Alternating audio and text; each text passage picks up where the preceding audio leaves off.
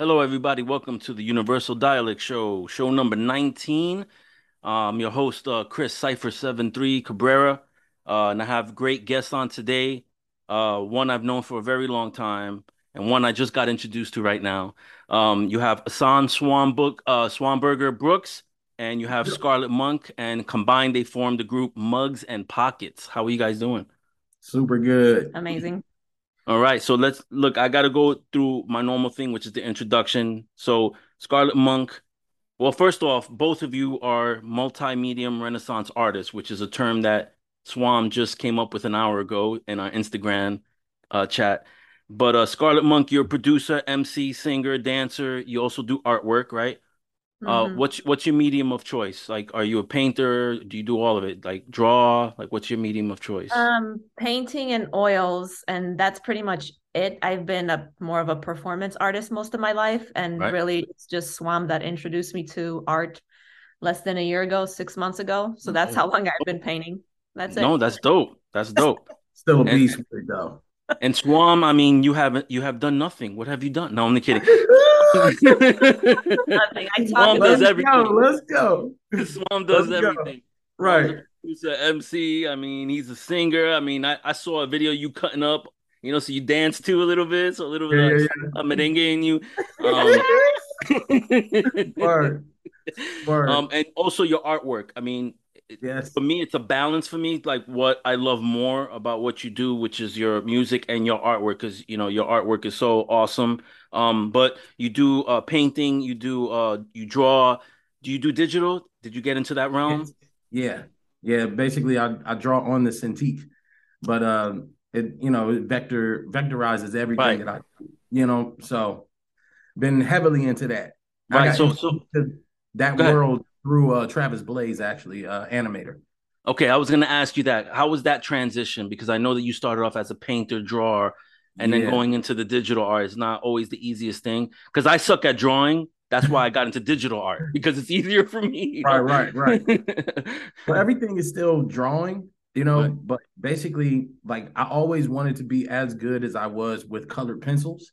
So I right, went from colored pencils to like oil pastels and then oil pastels to actually painting, like with acrylics. And acrylics, they kind of move kind of like colored yeah, pencils. You know what I'm saying? It right. was the closest one. Then I got into more markers and spray paint and things like that. I got introduced to spray paint from DEFCON 5, man, DC 5. Shout out to Shred, shout out to Kane from Chicago. And then from there, like I started doing more and more acrylic stuff and got really, really good to the point where like my actual paintbrush felt like an actual color pencil. And then when I met Travis Blaze, man, some odd years ago, like then we got into I got into like doing stuff on the Cintiq, which is basically a monitor that you can Right. draw on, you know.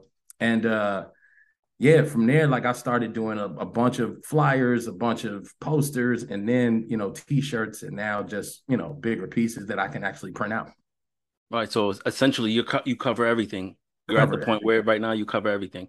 Yeah. So Scarlett, ladies first. I'm gonna start with you. Oh. I don't know much about you. I apologize, but you're part of a niche where you branch out in a lot of different things. So I would imagine you're hard to track down. So let's get into your origin. You laugh because it's true. When Right. you get involved in a lot of different things, it's hard to track somebody down because I mean you just don't know where to find them sometimes, or they'll pop up and you'll be like, oh, I didn't even know they existed. But Um, what's the origin story of Scarlet Monk? Can you get into in detail the origin story, please? Oof. Um, well, I guess I'll start with the origin place, which Yes. would be Chicago, where I feel like I kind of, found my teachers and found my style and footing as an artist. So,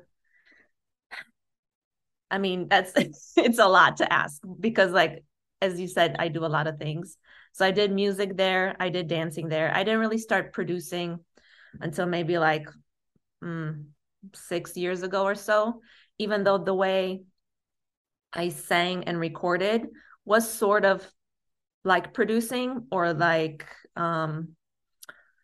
making compositions, but at the time it was only with my voice because that's all I had access to. So in college, I went to school for vocal performance, which was more classical, but I also had a jazz teacher. I sang with a jazz band, a big band for a little bit, a jazz combo. So I was pretty much introduced to a lot of things all at once.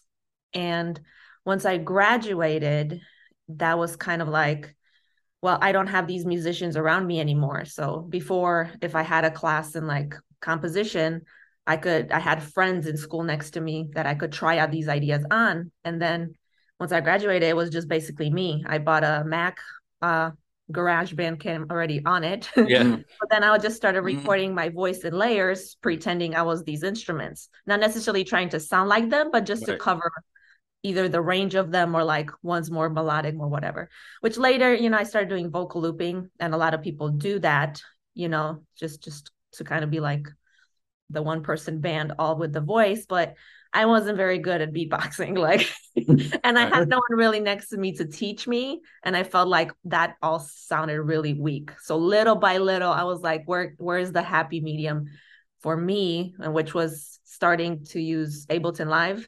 So I was like, okay, I can do the production for like the bass and the drums, the bigger things that I know I can't really get my voice there without putting in so many years. I'm trying to make everything as efficient as possible. So let me focus on the strength of my voice and do kind of like the vocal layers, harmonies, melodies, and the bottom half have something more powerful, I guess.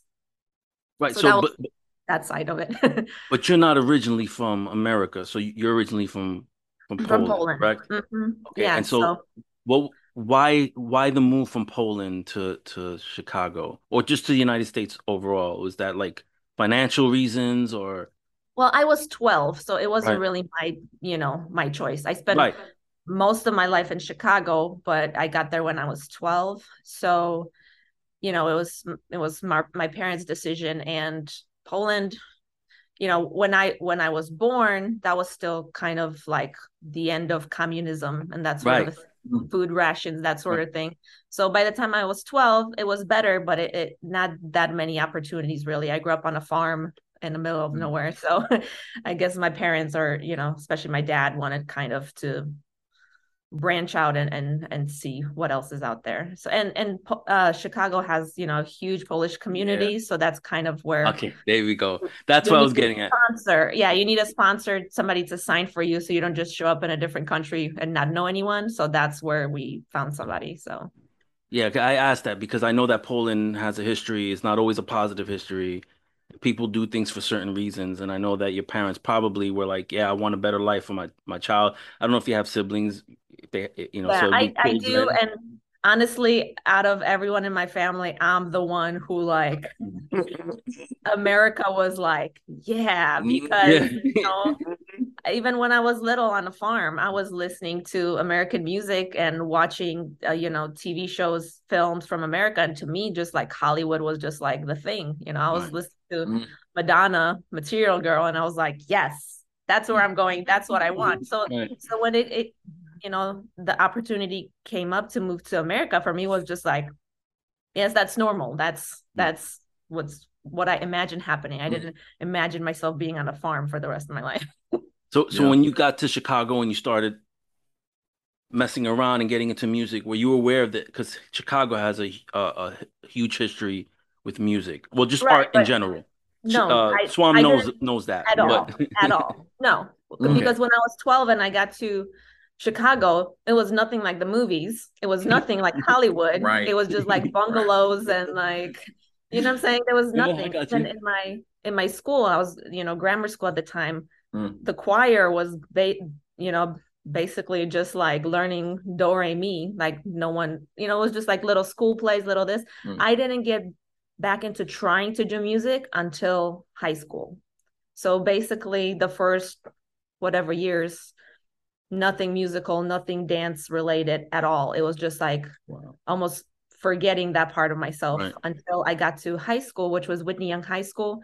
It was a magnet school and had a wonderful program. Like even our dance teacher was a former Alvin Ailey teacher. I mean, Alvin Ailey. dancer. Yeah.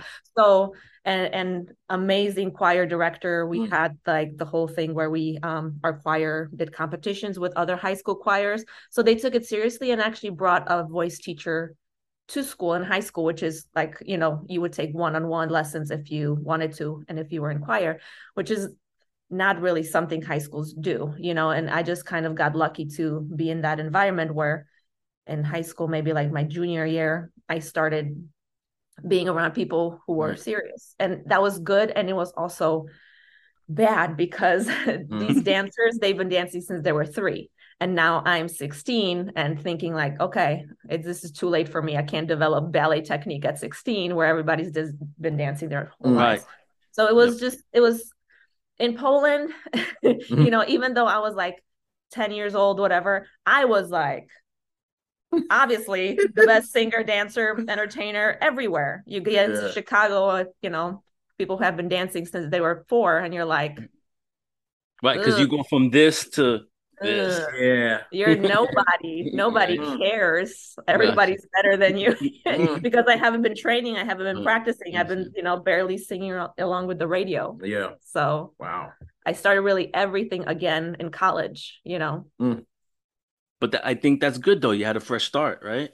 I had a fresh start, and you went into it with a different frame of mind because as a kid, not that mature. was the biggest thing. That was the biggest thing because every time I made these decisions, I knew they were mine. They weren't like my parents. They weren't, it was just like, if you put yourself through that, if you make that decision, that's like, I understand I might be a waitress for the rest of my life because I'm pursuing this and I'm doing it anyway.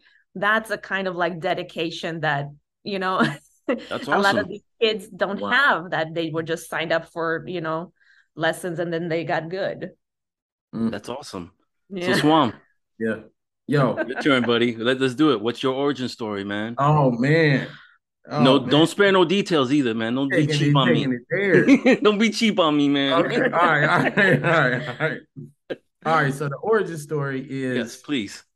I'm gonna start with my parents. My parents basically met in Chicago. However, my father being a poet, my mother being a dancer, she basically was trying to do any and everything that she could to get into like the dance world, and then also into like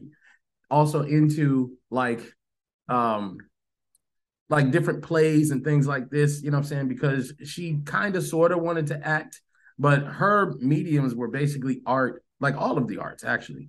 But that's who I get my art skills from. And my poetry or my rapping skills, I get that from Pops. So I have a long history, family of poets. And so with my Pops trying to get with my mother, he ended up having to write my mother poetry in order to get it to her, because my grandfather at the time on my mother's side thought that my Pops was a thug and would not allow him to talk to her at all. So he would have to pass the poems to the uncles, right, to get them to my mom. Some made it, some didn't. So bottom line is they got together, they had me, you know what I'm saying? Now that I'm in the world, the way that I get introduced to poetry and everything, you know what I'm saying, in the arts was by way of, first of all, playing hide and go seek, right?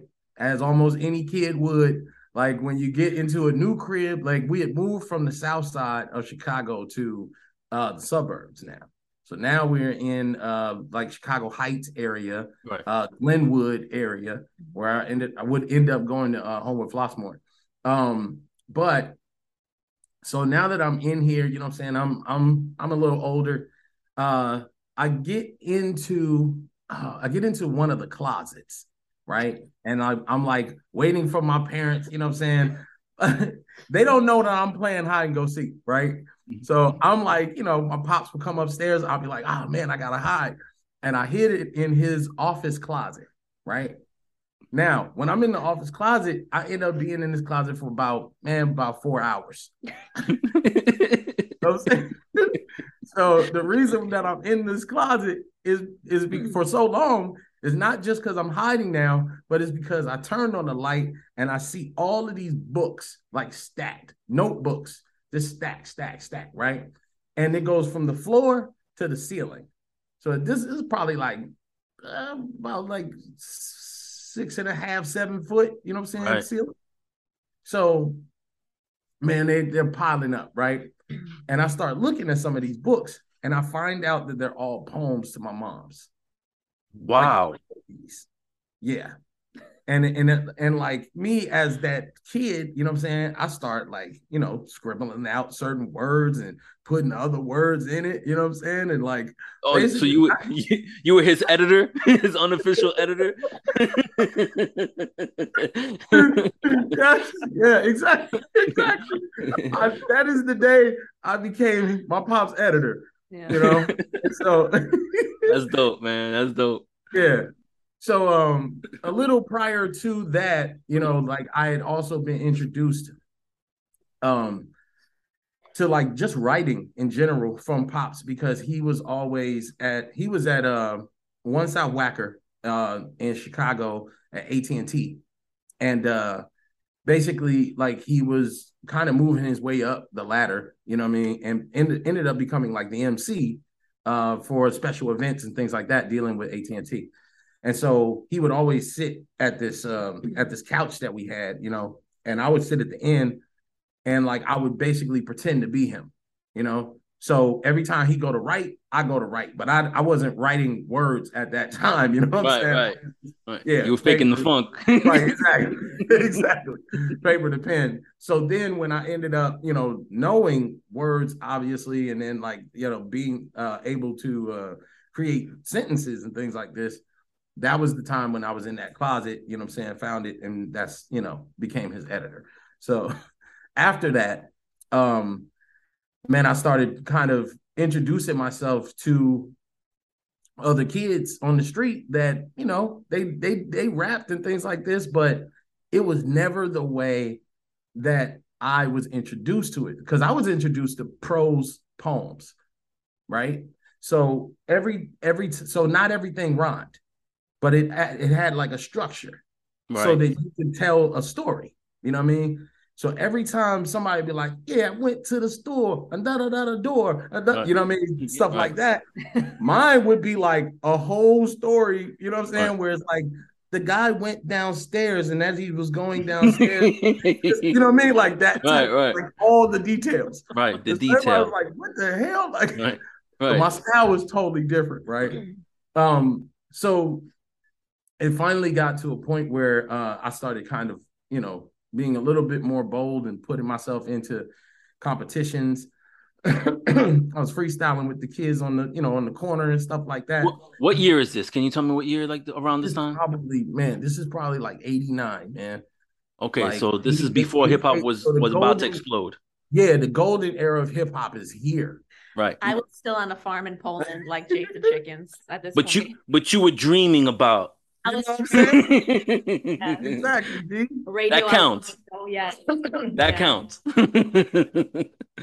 So man, so we had the John Wayne jackets or the John Wayne shirts, the shirt where you button on the corner, the top corner. That was us. You know what I mean? You don't understand. You don't understand, Scar. That's old school. The John Wayne joints, man. You know what I mean?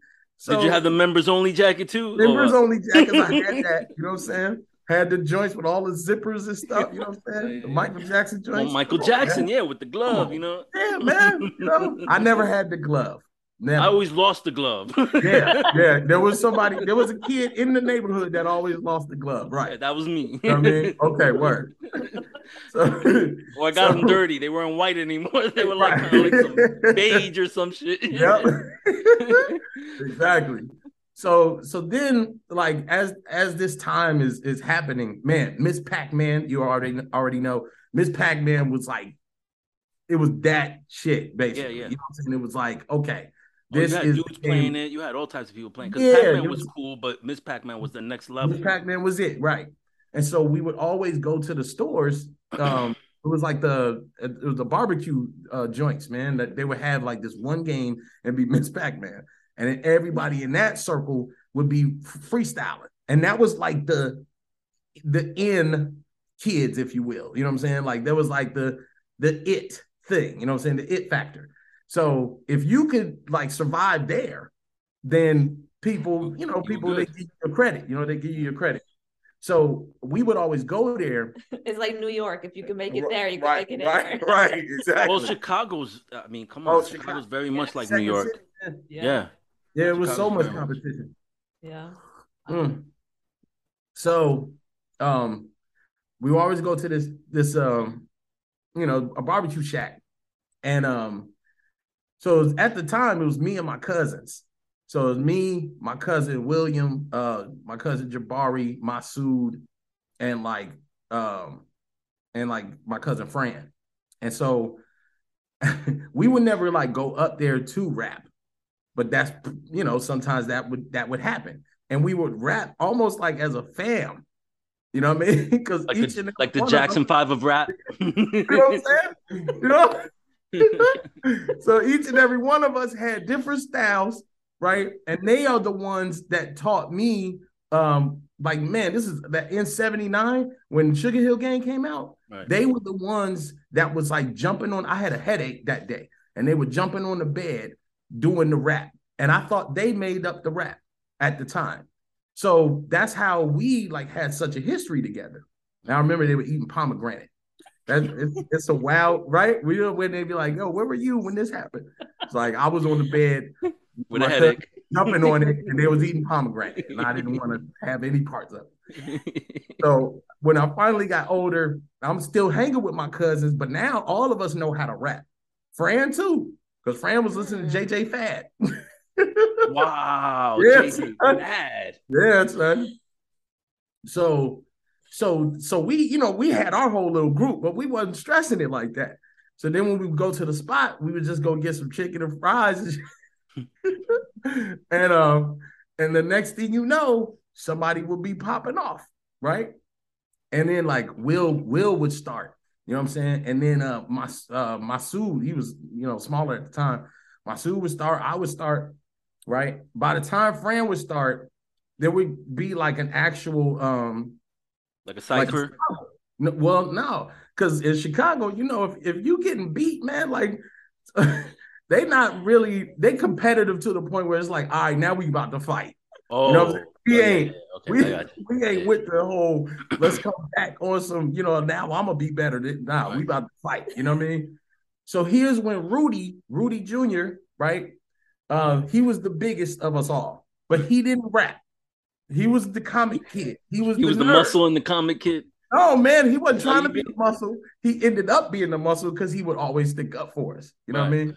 So he would come in, right? And he'd be like, yo, you messing with before he could get any words out, he was always the one that got jawed. You know what I'm saying? So, yo, you trying to, and that would cause such a disruption that all of us would run out and we would be saved, Right, I got you. So it took him being jawed, you know what I'm saying? So that was my early years of like understanding what ciphers were, you know what I'm saying? It's like somebody always about to get hit in the face and then we all run it, you know what I mean? So anytime there was a cipher that came together, I was always like, shit, you know what I mean? Something about to happen, yeah. About to happen, right? You know what I mean? So I would never exert my skill. Like I would never do that because. Oh, so you held back? I held back. Oh, yeah. Wow, that's not cool. Held back. All right, I got you. So yeah, and it wasn't until like when I started like after high school, man. Like I was still practicing all my skills. I was still but I was like more of a dancer.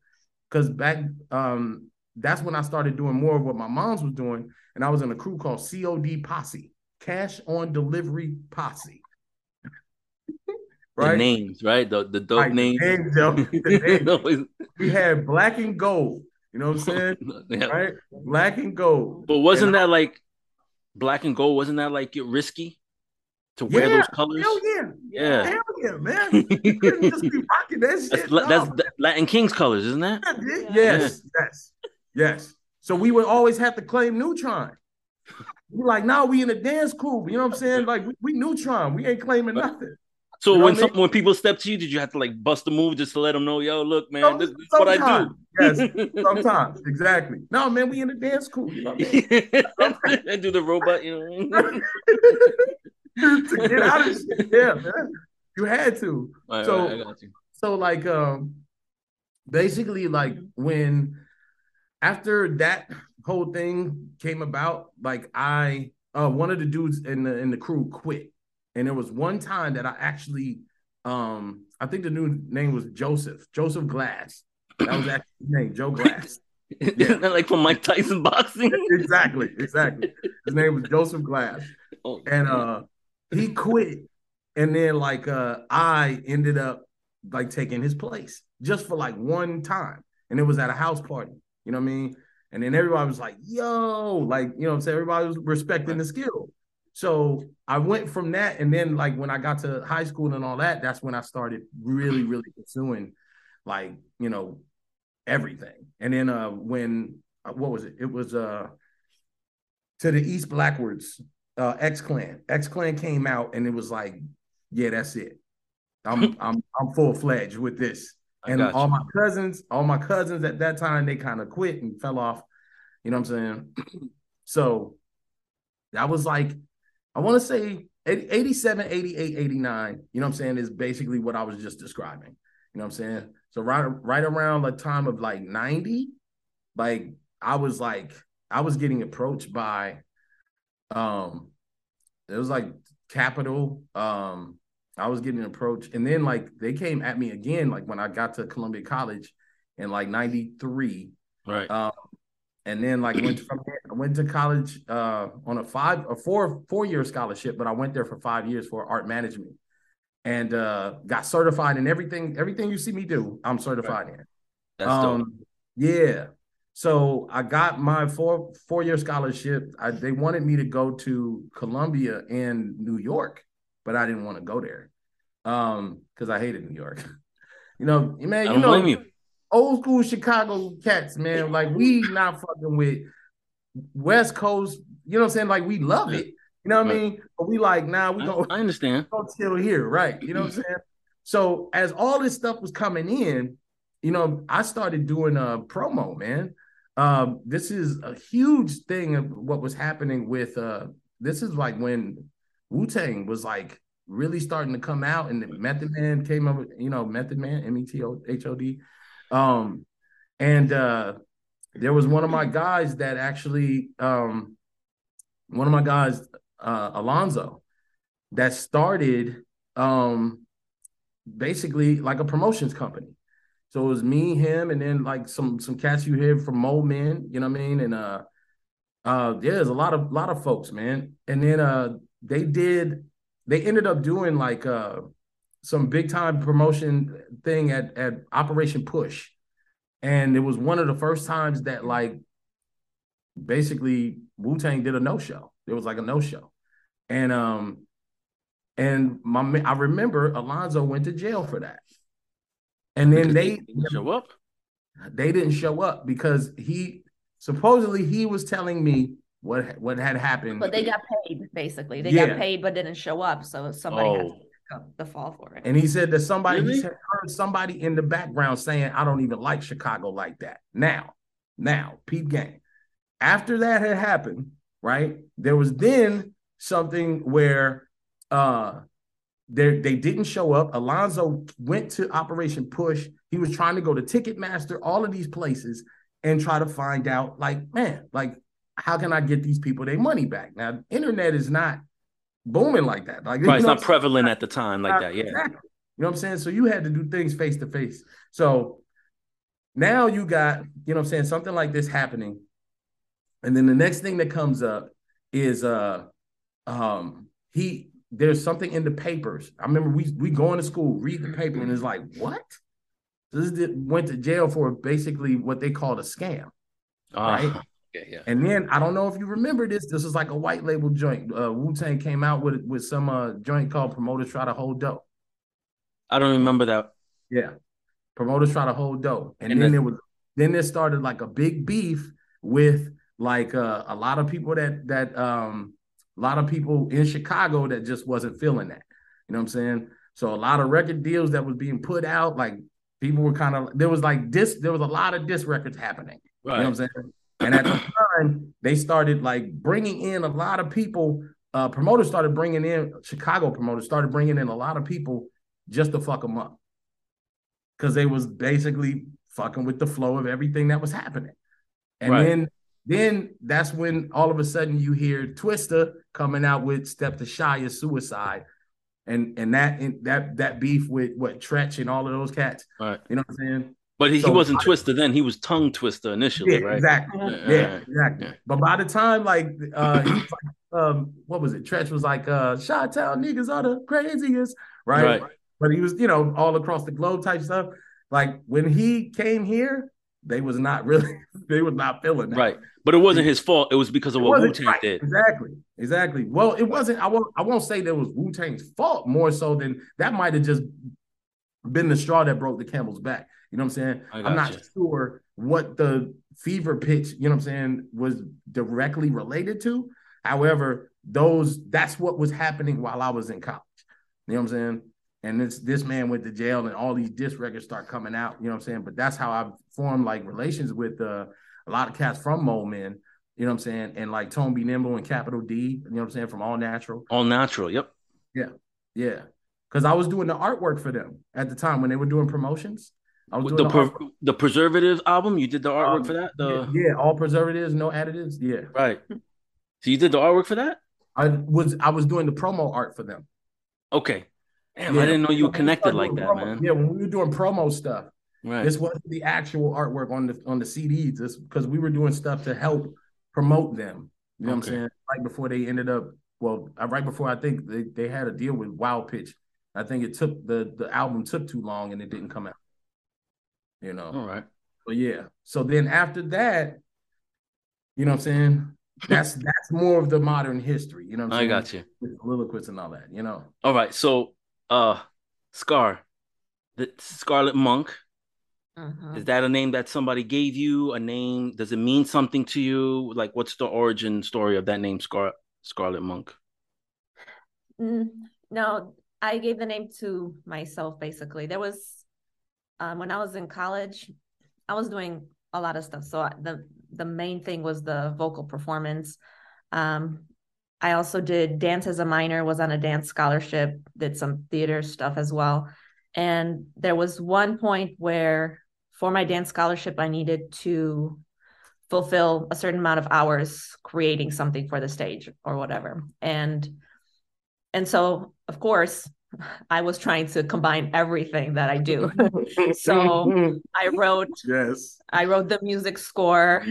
I danced in it, had live musicians on stage with me.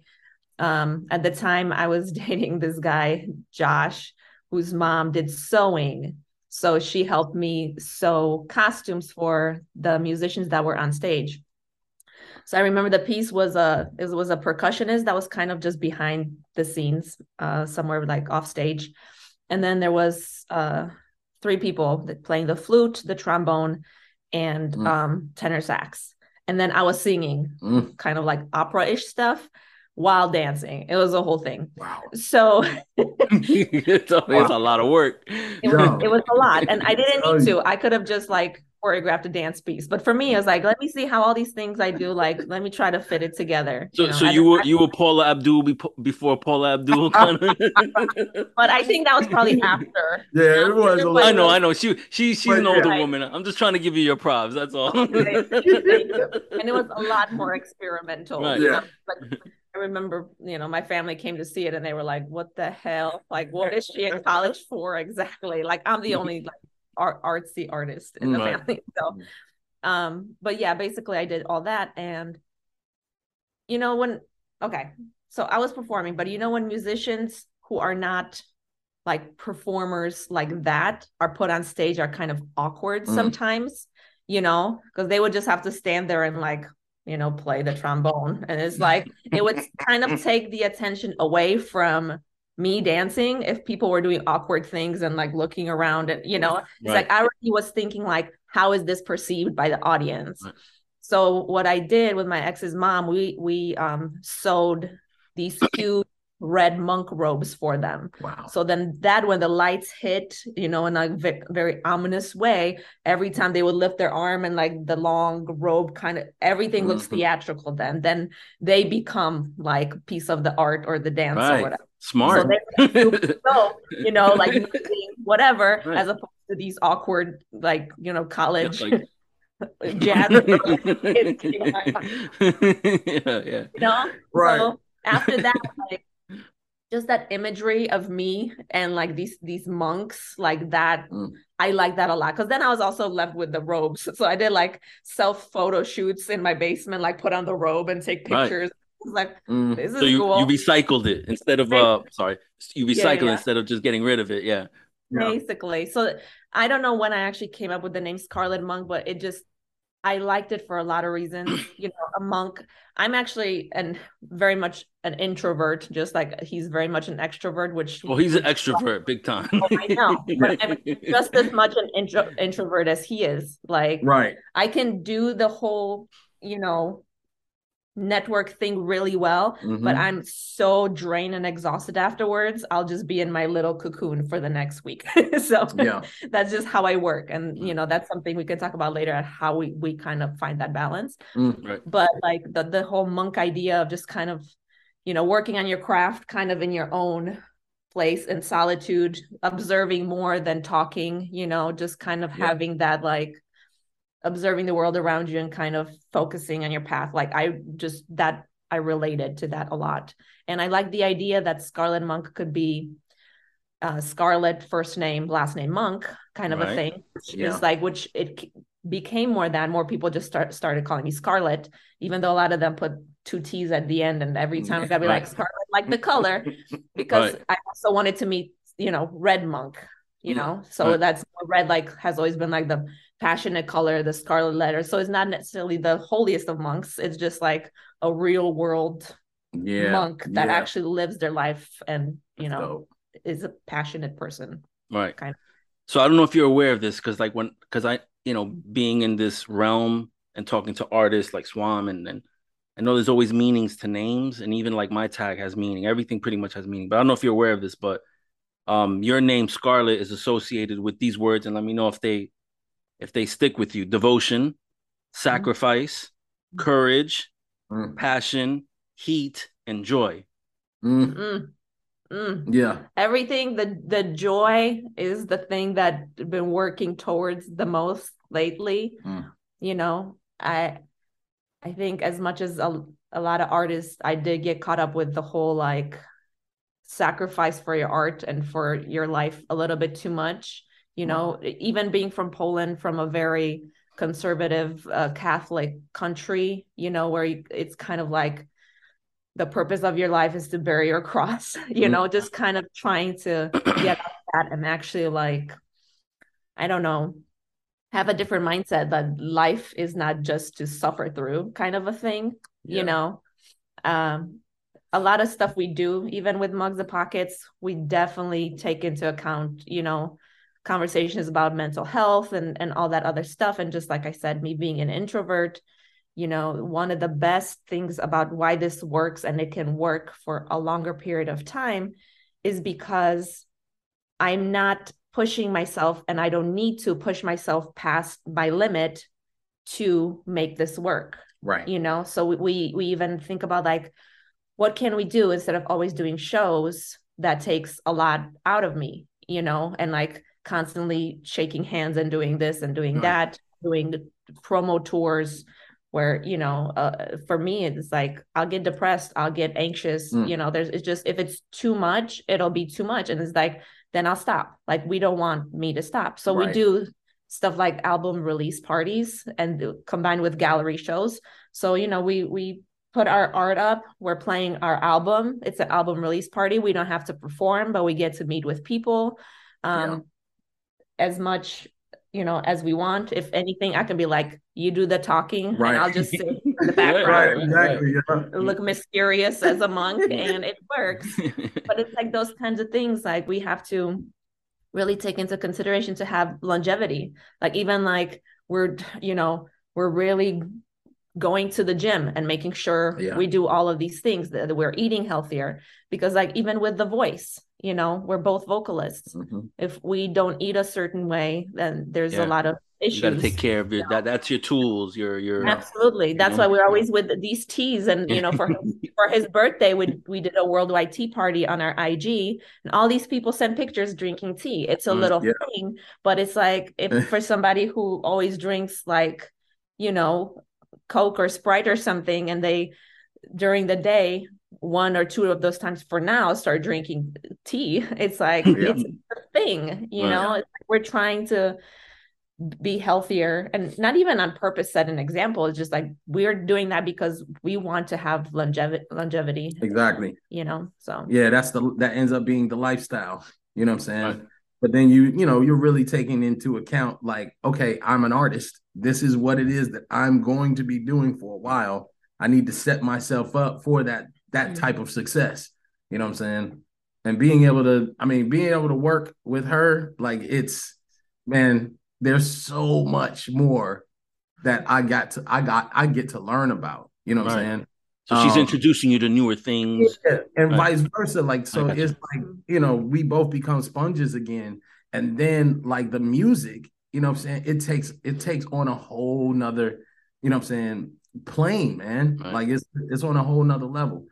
So I'm super appreciative of it, man. Yeah. And that's why people are like, you guys look like you're having fun. And it's like, aren't you supposed to? Like, well, we're actually we're learning new things. And it's like, for me, with the music, it's really important for me that we don't, whatever we got to say, that we don't preach. Yeah. Like, people can see us doing it and draw their conclusions from that.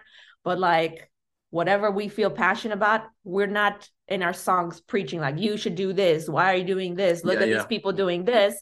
I feel like people are just like, already have like a block in front of them of people telling them what to do and how to do it, because everybody's, you know, every influencer is telling them, you're going to eat this, it's poisonous, you're going to die, you're going to, you know, it's just like there's so much, people are just so bombarded that in this time we just need to make music and kind of like, look, this is how we're doing it, this is how we're living. It's pretty awesome. We're learning, we're excited about it. Maybe you're creating your own world, essentially. Exactly. Yeah, that's and your own rules, you know, because what I've noticed is, and it's not a secret, like just even in the entertainment industry, artists have no control. Like you guys do. I'm saying there's little pockets of artists that have control, but most of them, they're told what to do, where to go, what to say. They have to be on social media all the time. Plus, they're dealing with their regular lives, and they're getting hit with innuendo and all this other shit from all sides. You guys don't have the control. You guys control what you allow into your life. Exactly. That's what I meant about the mental health thing too. People are just getting pushed, and it's just like, you did this song, oh, that worked. People like that. Just do that from now on. Keep doing that, right? They can't be an artist anymore. But it's like the thing that, you know, the place I was in to make me create that song, it won't be there anymore because you just took that away. You're not allowing me to express myself as an artist. You know, 100%. So it's like, it sounds like even for the same person broken that did record. It's already a copy. Exactly. It's already a carbon copy, even though it's the same artist. It's because now they're just repeating. Well, there's a conspiracy sort of thing. I don't want to really get into it with many. You know, the music industry. There's many. You said you're right. There's many. I don't want to really get into it, but you know, I'm happy that you guys are doing that. And I've known Swam for a long time, you know, again, and I feel like everything he touches is like gold because it's original. It comes from his heart. It's not manufactured, some sort of like, you know, studio or something. But Swam, your name, okay? So Master Killer, Raz Kaz, you got MC Killer 9000, you know, you got all these ill names. Everybody wants to be the illest. And then, you know, you have chilled out Swamburger. Swamburger. Were you always Swamburger? And how did where did that come from? Okay, cool. Well, a lot of what we just touched on, right? The reasons that I have that name, like stem from that. You know, they stem from that type of thinking. where it's like, okay, like there's a lot of people out here, and this is during that time where you had level Aquanaut and you know what I'm saying, like everybody trying to give themselves something, some bit of importance through their title. You know what I mean? And me, I was all about action. I was always about action. So, like for me, it was like it was almost like the medicine in the Twinkie. You know what I'm saying? Like you're not gonna really find out who this person is until like you actually have a conversation or you listen to the music or whatever, right? See the art. So Swam, because my real name Asan, but Swam came to me by way of my cousins when we were hanging out, not being able to pronounce my name, Asan, right? So they kept saying San, Swan, and then Swam, right? And Swam was the one that stuck. And like even as a shorty, man, like I was always like, okay, cool, like I'm gonna make that stand for something. Right. So I made it stand for an acronym way back in the day, which was Survival with the Mind. So the reason why I was Survival with the Mind, and the reason why even survival came up was again living in Chicago. Wouldn't that be survival with a mind, not the mind? No, that's what I said. Survival with the mind. The mind? Mind. Oh, mind. Yeah, survival. You keep saying the. You hear it, right? No, he said, no, you would say the. You said the. Oh, okay. Survival with a mind. With a mind. But I think it's because you're saying it fast. Oh, that with the. It's like, with yeah, the. it's like Okay. Yeah, my bad. Okay. No, you're good. You're good. I understand, man. No, but that's I know, man. Oh, yo, no. Hey, that right there, like that is part of the process. The growth. That of course. Which is why I'm such a sponge, for it, because we just talked about that name, but but it will be in the music as well. It'll be in the art. Like if I draw something a certain way, it'll be like, yo, somebody might perceive that this way. Yeah. And I'm like, ooh. That comes from like all the anxiety. That's so dope, though. And the overthinking. I think of everything from every point of view as like, no, this could mean this or this. Like that's why I need so much time to like chill. It's because my brain is always like, anyway. So there's a yin and yang thing going on. Oh my goodness, yes. Okay. Because because he'll just go. I'll just go. Yeah. Like, wait. You know what I'm saying? But I'm saying with the amount of going that I have, I always have that. Nothing stops. You know what I'm saying? However, like when you give me more to go on, it's like, oh my goodness. And it's been so much more effective. Right. So survival with a mind. There we go. You know what I mean? and then Burger came later. Burger came when I was in college. Burger came by way of a guy by the name of Mizo, right? Or Michael Arizola. And who I believe is in the West Coast now, Cali. But this was during the time that I had like switched up, you know what I'm saying, my eating, and like basically was like trying out vegetarianism, right? And as soon as I did that, like he was on it, teasing me left and right. You know what I'm saying? Like I would come in from school or from classes, and he would be waiting at the door because he knew what time I came in. He'd be waiting at the door with a big, juicy ass burger, right? That's not cool. Yo, making the juice. But on top of this, making the juice drip down his. Oh man, that's jacked up, man. Oh, sorry. Making the juice drip down his chin, right? And then I would just come into this and be like, "Man, what are you doing?" And he'd be like, "The Swamburger." Oh, that's dope. Okay. Yes. And then I think he surprised his own self because he was like, "Wait a minute." He said that would be a dope name. And then he said, "Yo, that would be such a dope name." He was like, because in a world where everybody's talking about, like again, the level Aquanauts and the master killers and what I'm saying, this, that, the third, he was like, "Yo, you could be that one dude that's just like, what is that?" You know what I mean? And I was like, Honestly, that name would pique people's interest to want to know yes, who you are yes, more than Master Killer, right? right, exactly. Or Plus, especially in that realm. He, from what I remember, because I heard the story many times, he basically dared you. He dared me. And that was the thing. If you Oh dare, shit. Yeah. he's like, I dare you to try to make it as an artist with a name like Swamburger. Oh Exactly. wow. Oh yeah. Exactly. What's his name? His name's Miguel Arizola. But I'm saying he had a name like a nickname called Mizo. Mizo one. And he was Is also part of our team with right. what we call the last half of Human. But Because he sounds familiar. Yeah, we were doing the promo for All Natural as well. Yeah, he sounds familiar. Yeah, back in the day. So go ahead. I'm sorry. Yes, no, that's good. So he goes, yeah, he's like, yeah, I dare you, you know what I'm saying, to make it in the industry with a name like that. And I was like, all right, you know what I'm saying? I'm taking that name on. So I did my thing. Now, during the time that I was touring with Da Vinci, you know what I'm saying, and everybody, we were on tour with Sage Francis, and we played the Henry Fonda Theater, right? Sold out, right? And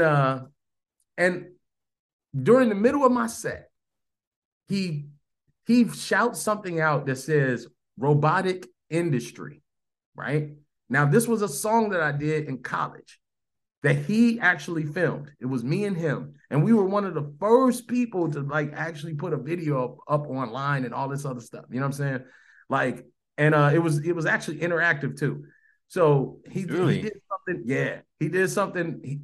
He did something that was called oh man, I forget what it is. But like with robotic industry, we filmed like, I want to say we filmed in like 7 different spots, right? And during that time, he got to learn, you know, the song. So here I am at the Henry Fonda Theater. We're at a break in the music, and he goes, robotic industry, yeah, like that. And I was like, yo, there's nobody else but Mizo that knows that song, right? So I'm like, Mizo? Like in this, mind you, we're in front of a huge crowd, right? Oh, so he's in the crowd yelling this out? Crowd yelling that. And you don't know he's there? And I don't know he's there. And he goes, robotic industry, yeah, like that. And I was like, Mizo? It totally caught me off guard, right? So this is a huge awkward moment in all these people, but I didn't care. You know what I'm saying? So I was like, Mizo, and then he was like, then I see him. And I'm like, oh, snap. Mind you, I hadn't seen this cat in like mad years. Right. This is college, you know? And so we get to doing our last songs, you know what I'm saying? And I ended up, everybody loved it. I ended up going to find him when he came up to the merch booth. He shows up, and the first thing I pull up is a Swamburger. It says it on the side, Swamburger vinyl. And I handed it to him, and I said, I did it. Wow, that's dope, man. I did. That's dope. You know what I'm saying? Yeah. I made it in the industry with it, and that was my first vinyl too. And I made sure that it said Swamburger on the side. That's Roots of Kin, or is that that was I believe that was Roots of Kin actually. So it was Roots of Kin, the one where you're on the cover. Okay. Yeah. With the 03? 02 or 03? I think that was 02. Because it was 02 because it was talking about the 9/11 stuff too on the back. Right. I'm trying to think. Eighth Dimension Records. Yep, Eighth Dimension, and it was 9 to 5 Portrait. That was the first track. Yeah. Yep. I remember that. Yeah, man. Oh yeah, because Insomniac was all over that. You know what I mean? Yeah, I remember that. Man. So let's jump into this part where you are in Chicago. And you decide to move to Orlando.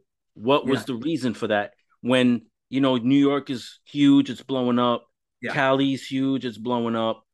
You know, why? And I mean, shit, you could have went to Philly, you could have went to Detroit, Texas, really, but like Orlando. Why Orlando? I was in the skating, you know what I'm saying, also at the time. And skateboarding?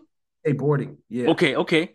So I was in the skateboarding. So like when I went to Florida, I was like, yo, it is sunny all the time here. What's good? So my dad's job, like I said, went from One South Wacker at AT&T to AT&T in Altamont, right? Ah. Altamont, Florida. And and so while he was there, like, and I was still in college, my mom eventually ended up moving out there with him because she was trying to sew up some things with her job at Roseland, right? Roseland Hospital. And then after I got done with college, I went to go live with them for a little bit just to kind of make sure that they was good. But then I was gonna go back to Chicago, right? Ended up meeting people, doing a bunch. Basically, I became the big fish in a little pond, and I Right. loved it. You know what I'm saying? And I was So like, was there a culture already established at that no, time? no, the Okay. skateboard culture, and then there was BMF. You know what I'm saying? And they had like the little they had the Fat and Jazzy was going on. You know what I'm saying? But there was nothing really there was nothing that I saw coming from Right. Chicago going Right. to Florida. There was nothing. It was like, you know, And what year was that you made the was, transition? that was 98 that I actually made the transition. You know what I'm saying? To Orlando? To Orlando. That was 98. But Okay. 93, from 93 is when I actually started going back and forth. But Okay, you were going back and forth. I was still in college during the time. So I would just go there during the summer. All You know what right. I'm So saying? you want to hear a story? Yeah, what's up? Okay. Oh, still. So this is around 93, 94. Okay. So Mm-hmm. I moved to Florida from New York in 89. And it's me and my Okay. brother, with my mother and my stepdad at the time. So anyway, we were really big into hip hop at that time. We were in Mm-hmm. our own little group, even though we didn't do anything with it. But we would always go to downtown Orlando. And you know how Mm-hmm. downtown Orlando got on the weekends, okay? That walk that everybody used to do, where you go like in Yeah. this really huge circle, and then like for me, I run into girls, get numbers, blah blah. I run into Right, people that I right. knew, but there was always this one spot by the Central Station Yeah. where there were these big ass ciphers that would form. Yeah. You remember that? Yeah, I remember. I And remember. that's where I met you. I met X and the NITE crew around that time. I Yo. met I met Sin Omen, who came from Yep. Deltona. They would come Wow. down to do that. And I Wow. met you. Me and my brother met you. I talked to him last night, and I'm pissed because he doesn't remember, but I remember Mm. meeting you. Wow, man. You- Wow, that's crazy. yeah, man. That's when I first met The you. funny thing is about that is that I actually battled them cats. That's what you were doing. Yeah. Yeah. It was Yeah. you battling all these dudes, man. You know what I'm saying? Because I'm like, That was how I was making my name. dude, I would be like, okay, I know they're together and I know they're Right. together and they're battling, but I'm like, this is one guy This, by himself and he's fucking all these dudes up. who is this? I'm like, I'm on his side. Right, right, right. Yeah, Sorry. man. No, you good. You good. So Yeah, listen, man. talk a little bit about like the roots of kin, the process. Like Right. you said you were going back and forth, right? Yeah. So was it something where you handed whoever runs that label a demo and they caught wind of you? Like how did that whole process go Yeah. down? So And that's I how I promise, got. Scar, I'll jump right back into you. I'm good. I got my tea. Introvert. Right. So I basically that's how I learned more about the industry is linking up with Eighth Dimension. And like, basically I learned how to become an artist for myself and not necessarily just for the industry. And that was because that Gerard Mitchell, who was actually running the social at the time, you know what I'm saying, with Fat and Jazzy and BMF and those cats, he got burned in the industry like bad. And Like then how? like I don't know the details of it, Right. but basically like lost a lot of money. You know what I'm saying? Yeah. And then vowed to never do that shit again. And like that's when they started being more of a publishing company as well as a label. You know what I'm Right. I saying? asked that because I know he was a big influence Oh yeah, he out was a here. huge. And then he just disappeared and I don't know Yeah. why. You know what I mean? Well, that So was it. Like right.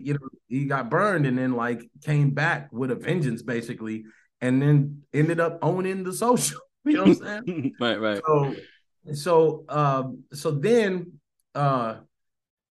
as that was happening, Roots of Kin, I was like the big kid on the block, you know what I'm saying? Because everybody's like, who is this? Just like you said, like, who is this one dude taking out all these all these folks, or at least trying to? You know what Right, I'm saying? right. Well, to Like, me, you were taking them out. They oh, can I say whatever mean, they want. I was taking them out. I was taking them out because I can tell you that, like, when my boy Shy from Firestone, he would do like his events there, and like there would be battle events, and I would just, during the time, man, my people were like Juice.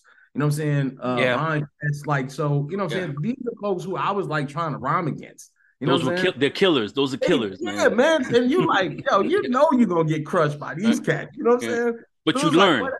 Yeah, exactly. But for me, I was always like, I'm always the kid that's like, man, I don't care who that person is. I'm like, you gonna see me. You know what I'm saying? Right, Like, right, right, right.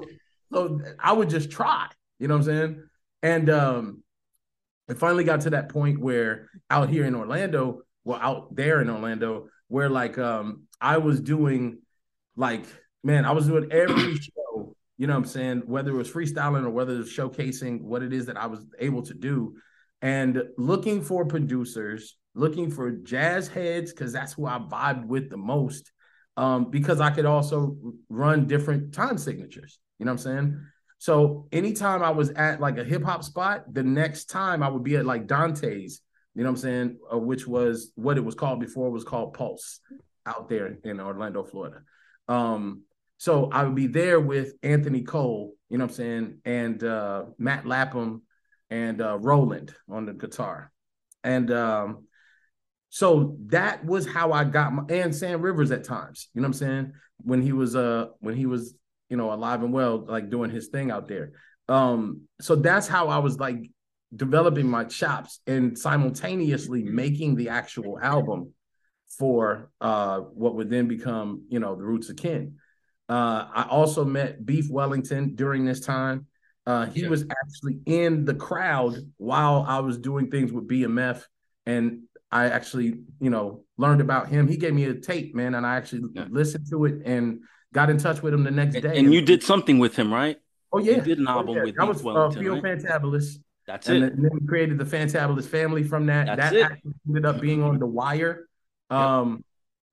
So yeah, we got a lot of play from that, and then also Eighth Dimension is the team that actually helped us push a lot of that stuff on mainstream television. You know what I'm saying? As far as the Roots of Kin, though, everything that I was learning from BMF as well as Beef Wellington, and even more so from Beef Wellington, I just started implementing, you know what I'm saying, into like my own production.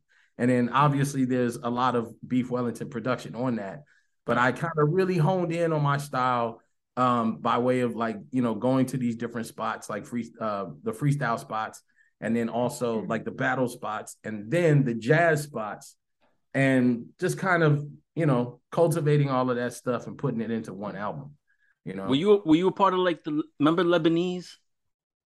I don't know if you The remember Lebanese. There's a club called the Lebanese. Back in nah, the days, they used to bring like Smith and Wesson and Boot Camp Clip. You probably weren't. You might not have been yeah, here during that time. But nah, I don't think I was. But that, I mean, I do remember like Boot Camp Click and Smith and Wesson has always been Florida's almost favorite. You know what I'm yeah, saying? A lot of the MCs, like they really, really like those styles. A lot of people took on but those styles. but they don't come out here anymore that much. Like Yeah. the like shows are different out here now. Like people skip Orlando. We'll get into that. Now Mm. back to you, Scar. You ready? Sure. Uh-huh. You can jump in anytime. You know that. Yeah, It's I not, know. I was chilling. Yeah, there's no rules here. You can jump in anytime. I wanted to know, like, while he's going through that during those years, I would imagine at that time you were getting introduced to the Chicago art scene, music, everything. So can you get into like what that was like and how that influenced you and how that drew you down the path that you're currently on? Yeah, I mean, honestly, I didn't really get to even be aware of the hip hop scene until my college years. Mm. So, like I said, in high school, the last 2 years, that's when I was able to do the dance and the choirs. And the choirs, that's what really did it. Like just listening to the harmonies and being around people who were just like really good, and having a choir director. Her name was Gloria Brown, who was so passionate about it. And, we actually had like soloists that, I was a soprano, and there was this one lady, I think her name was Nithya, that could hit these crazy high whistle notes. Right. And I was like enchanted, Right. And so like, but that was it for high school, because I was really just getting to know life in Chicago still, because when I moved at 12, I learned English really fast within a year or so. But, so people automatically thought that, I knew what was going on, but I didn't, because the first year I lost a lot of time. So I wasn't actually doing that well in schoolwork, because even though I could communicate all the words you needed for different subjects or for history or math, I didn't really know a lot of that stuff. So like I sounded like I knew how to speak English, but I necessarily didn't know a lot, and I was the big fish in a small pond in Poland. And then once I got there, I felt really lost for a good amount of time, because people just kind of were like, okay. And I was just like, I literally don't know what's going on. Right. But I would imagine in a big city, people, From a even farm, themselves, like even people who are born and raised like in big cities, like even in New York, people born and raised, they're still lost because it's such a big city, so much going on. I can imagine how you felt. And looking back, I put myself in so many dangerous situations, just not understanding how cities work. Wow. Okay, and it's just like, I went to, like I mentioned, to Whitney Young, which was basically a little south of downtown, coming all the way from the West. So even to high school, I traveled an hour and a half on buses to and from every day, through different neighborhoods, through different things. Like I didn't really know what was going on. But yeah, so like I was just kind of like getting to know, and being a teenager and trying to be a rebel too, you'll put yourself like on purpose into situations, or like it's just like, it was I don't know how I curiosity too. I'm pretty sure you were curious about the city too, and wanting to do things. But finally, like I said, when I moved here, I had this idea of Hollywood and like music and things. Finally, I was getting glimpses of that, right? When I wasn't just living in a apartment from a bungalow, like just in the, because so much of Chicago is just like neighborhoods. It's not really till you go downtown that you're like, oh, this looks like a city. A lot of it is just like every neighborhood looks kind of the same. You just people sitting on the porch and just like, it's just watching, like, right. But it's not that exciting. Nothing like America from TV about it, Right. So when I was in high school and I started traveling and kind of meeting different people and whatever, I was getting glimpses of that, and then singing, making music, choirs, all these amazing dancers. And it also gave me a lot of different ideas than I think what a lot of people have with this school. Like, for example, to me, all the ballerinas I knew were Black, or most Black or mixed, or, because that's what the school was. Just like I said, the teacher was from Alvin Ailey. So even later on in life, when people being like, a lot of Black people are not represented in the dance industry, I was like, all I know are Black ballerinas. Right. Like to me, there's so many skewed things, because my school was a performance school that was at such a high level, but it was definitely a magnet school. So they made sure people were coming in from like every background, they were trying to integrate everything. Yeah. So for me, like all my kind of like messed up as I was trying to learn, big city and America and Chicago. And anyway, but to get to the question, in college is when I kind of started finding things. So now I started thinking I was gonna do a psychology major. But when I took my first elective, it was like intro to music or something, intro to music theory. I was like, oh yeah. Remember, that's what I wanted to do. And like right away, like changed it. I went the safe route still because I was like, okay, there's that voice in the back of your head, like, be responsible, do like music education. So in case you can be a teacher, that didn't last either. I was like, no, Wow. can't do that. I cannot. It's like there's something that just doesn't let me. It's just like, no, you're not gonna go the safe route. You don't even like kids. No, it's the same. Like with me, I went to school for IT, but it was a design school. Yeah. And once they, because when first I went for IT, and then the motherfucker upsold me to become a web designer. He upsold me to do web designer because that program cost more money. Yeah. But in reality, during that time, if you were a web designer, you made money. But like once I took the art classes, though, I was like, fuck web design. I'm just gonna be a digital designer because it's just it connected with it. So it's the same thing. Like you would like had all these aspirations, but then you go to that one class and it's like you can't deny it. That's what I want to do. My counselor was actually the head of the music education program. So she was kind of wanting me to go in that direction. And when I told her, like, I'm switching to music performance, like, she was literally like mad at me. She was like, you know what? You're so talented that everything is easy for you. And this is the first time something hard came up in your way and you're quitting. And I was like, because it is what it is. Right. You know what you want. I was like, because to me, I was like, I'm not. I just don't want to do this. Right. Like when I feel like I don't want to do something, like get out of my way, so I can focus on what I'm trying to do. I know that. Yeah. Are you learning, Swam? Hell yeah, dude. Hell yeah, you already know. So what happened was like I was in the music program learning, to sing in Italian and French and whatever, doing the opera thing. Then I was doing the dance stuff. Then I had another scholarship that was theater, so I had to put in some hours towards that. And then what happened was we had this little cafe in the middle of like the college campus where sometimes they would bring in people to perform. And one day they brought in Pugs Adams to perform and do his Adams, his hip hop set. Yeah. I just remember sitting there and be like,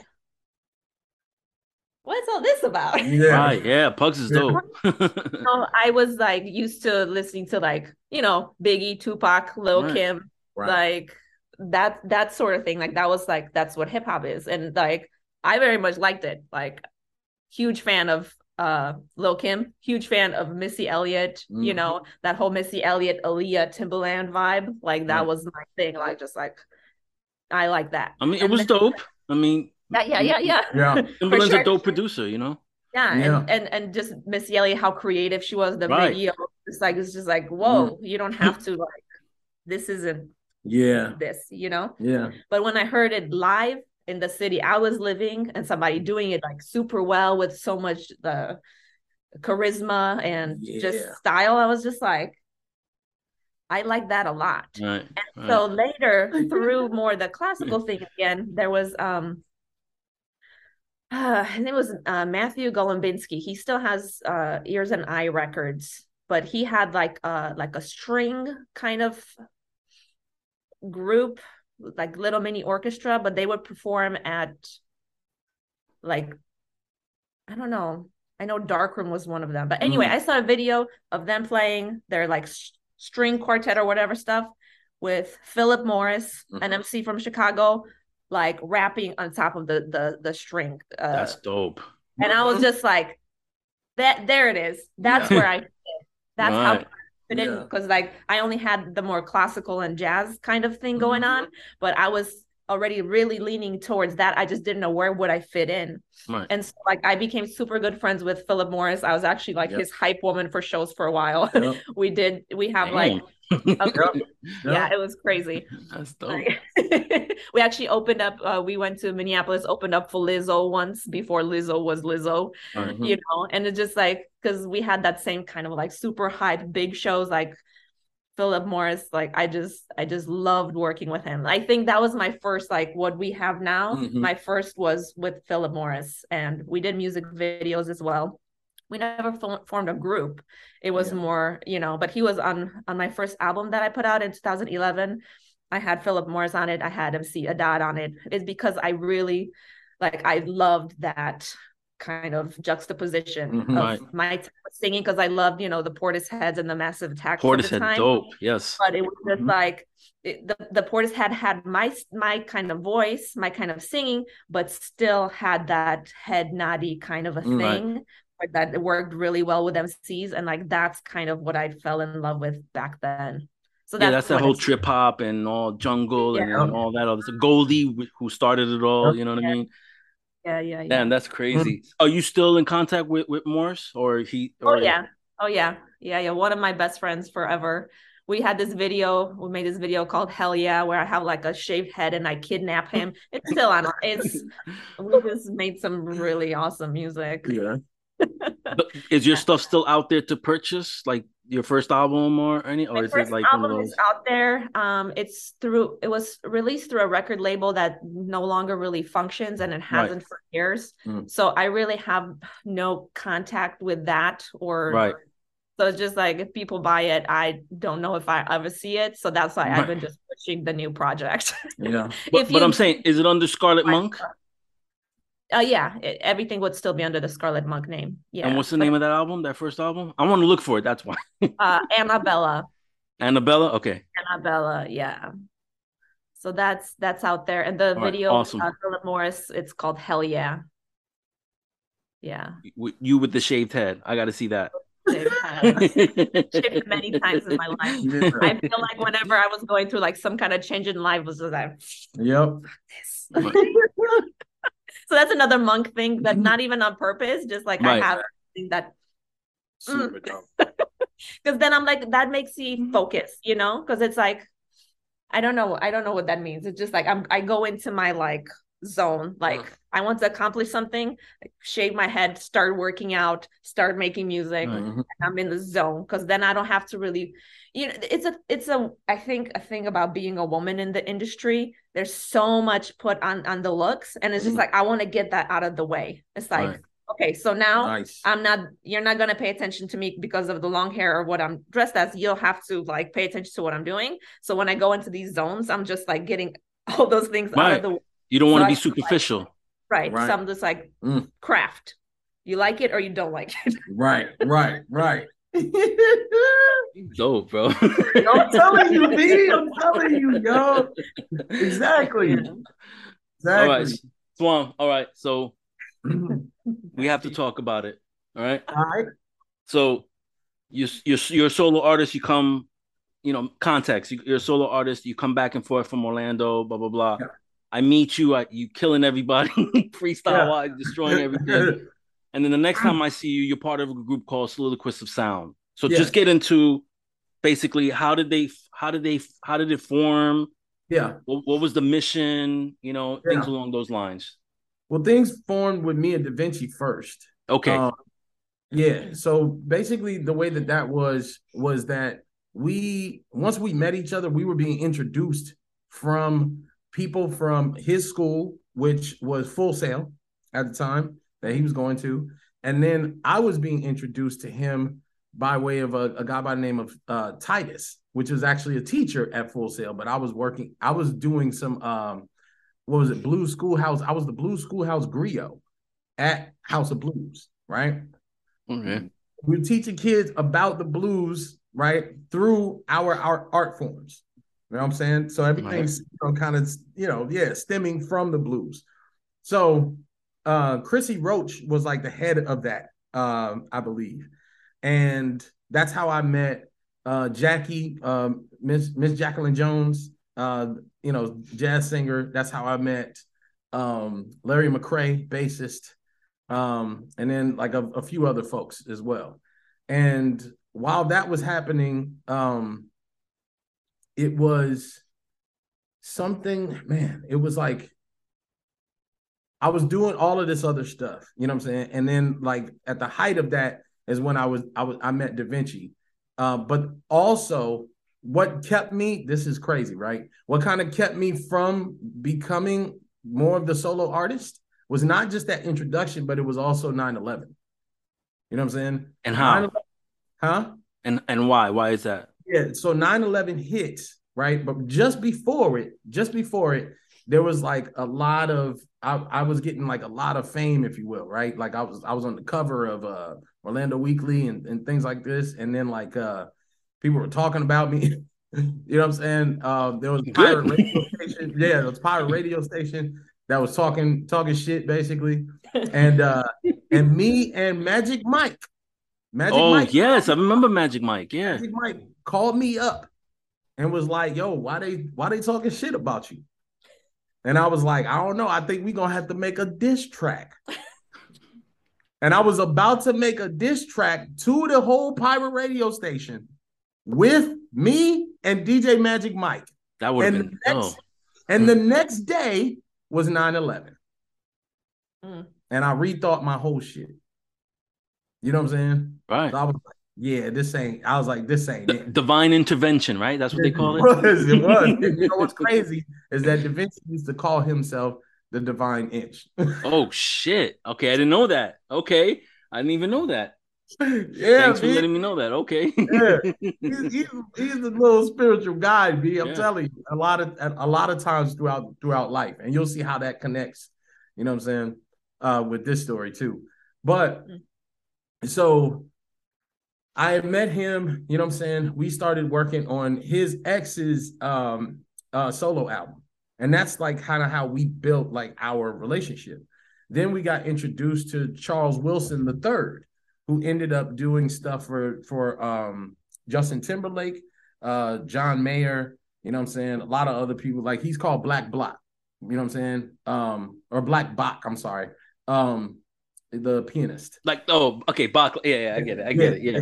Super, super dope. Right. So, and all of us had, well, him and Da Vinci had Dilla in common. You know what I'm saying? They loved Dilla. You know what I mean? So we would have sessions where we would get up together, you know what I'm saying, make that happen. And during that time, I think is when we actually came up with Soliloquist of Sound or Soliloquist or something like this, right? So it was just you and him at the time. It was me, him, and Charles. Okay, Charles. That was basically Soliloquist of Sound. Okay, you know I got you. At the time. And then Alex came in by way of like from Chicago. You know what I'm saying? So that was from my Chicago years out there. And then when she ended up moving out to Orlando, like we formed that group, Soliloquist of Sound, but it was basically us taking on the name that Da Vinci had made for me, him, and Charles. I got you. Know? Okay. So Soliloquist at one point was me, Charles, Da Vinci, Alex. You know what I'm saying? That was the four. So the first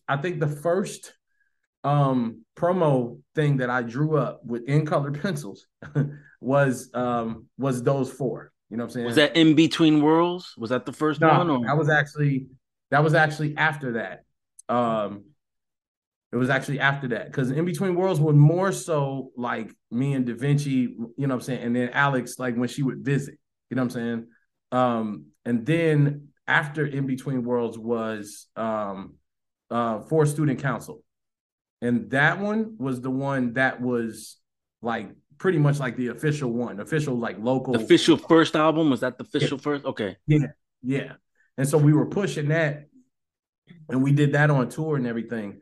But the way that all of that stuff became was like when I helped introduce Alex to the group, like Da Vinci was like, okay, like I'm with it. Like him and his ex had broken up at that time. And then we just started focusing on our music. You know what I mean? So then like when we started making that music, that basically became like a huge goal. I mean, me, I'm already like, I'm gonna push everything I do. You know what I'm saying? So I was out there on them streets like 24/7. You know what I'm saying? I know. I saw you by the subway in downtown Orlando. Exactly. It's like out there on the streets, just like bam, bam, check us out. We had gotten on tour. We got introduced to the same talent scouts that were scouting me for like 5 years. That was Josh Bomel. Josh Bomel ended up becoming like the manager, if you will, for Lauryn Hill. And that's actually how Da Vinci got linked up with Lauryn Hill. You know what I'm saying? It's through, you know what I'm saying, this relationship. Now, when me and Da Vinci had started that relationship of me and him going out and actually doing shows, Josh Bomel approached us again, right? And then asked us if we were ready. You know what I'm saying? And I said no. So once we had me, him, and Alex, and then Tanya at the time, like then I it was like a year later, I went up to Josh Mill and was like, yo, we're ready. And we opened up for Scratch from The Roots. And who else was it?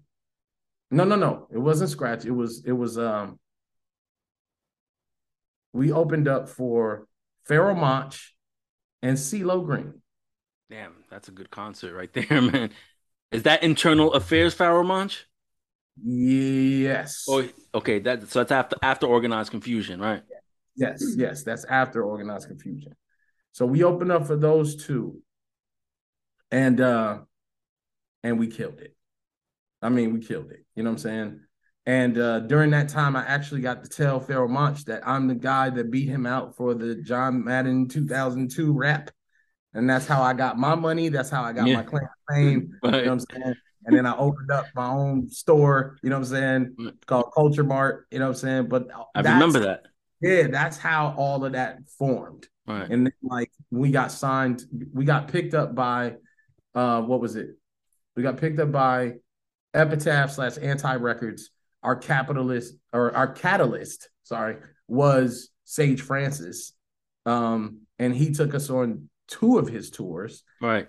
And we toured, like, our last 8 tours ended up being in France. So like we did a lot, you know what I'm saying? Right. But during that time, like, there was this time where it was like it kept hitting a wall. You know what I mean? Because we were always the first to do some shit. You know what I'm saying? So nobody had ever heard or seen anything like what we were doing. And there was nothing that could follow it. There was nothing that could be that was like the predecessor, if you will, of that. Right. You know what I mean? So it was just like, fuck, like we can't move, because you're like, it's almost like what like you hit a plateau. Yeah, right? like you have Thomas Edison, and then you have, like these people who start like electricity, right? But the one you keep hearing about is the guy, you know what I'm saying, that has this story that everybody follows now. And it's like, okay, nobody's no longer talking about Tesla, more so than we're talking about, you know what I'm saying, this other cat. So it's like, oh my God, wow. You know what I mean? So for us, the story was like, there's no other soliloquist, if you will. You know what I'm saying? Well, until now. I got you, brother. I got you. It's kind of a good thing and a bad thing, right? Because then you didn't have anybody copying. Because I don't really hear anybody copying your that style. Well, because they can't. That's a style you can't really copy. You can try, it just sound foolish doing it. You know what I'm saying? All right, so like you had how many albums altogether? Like what was the like 7 releases, I believe? Man, I have 30 albums that to my name. But I'm talking about under the soliloquist of sound, like it's about 7 releases. It was no. Oh wait, oh shit, yeah, about because you have to count like the lost tapes, right? Yeah, you have like exactly. a lost tapes thing and all that.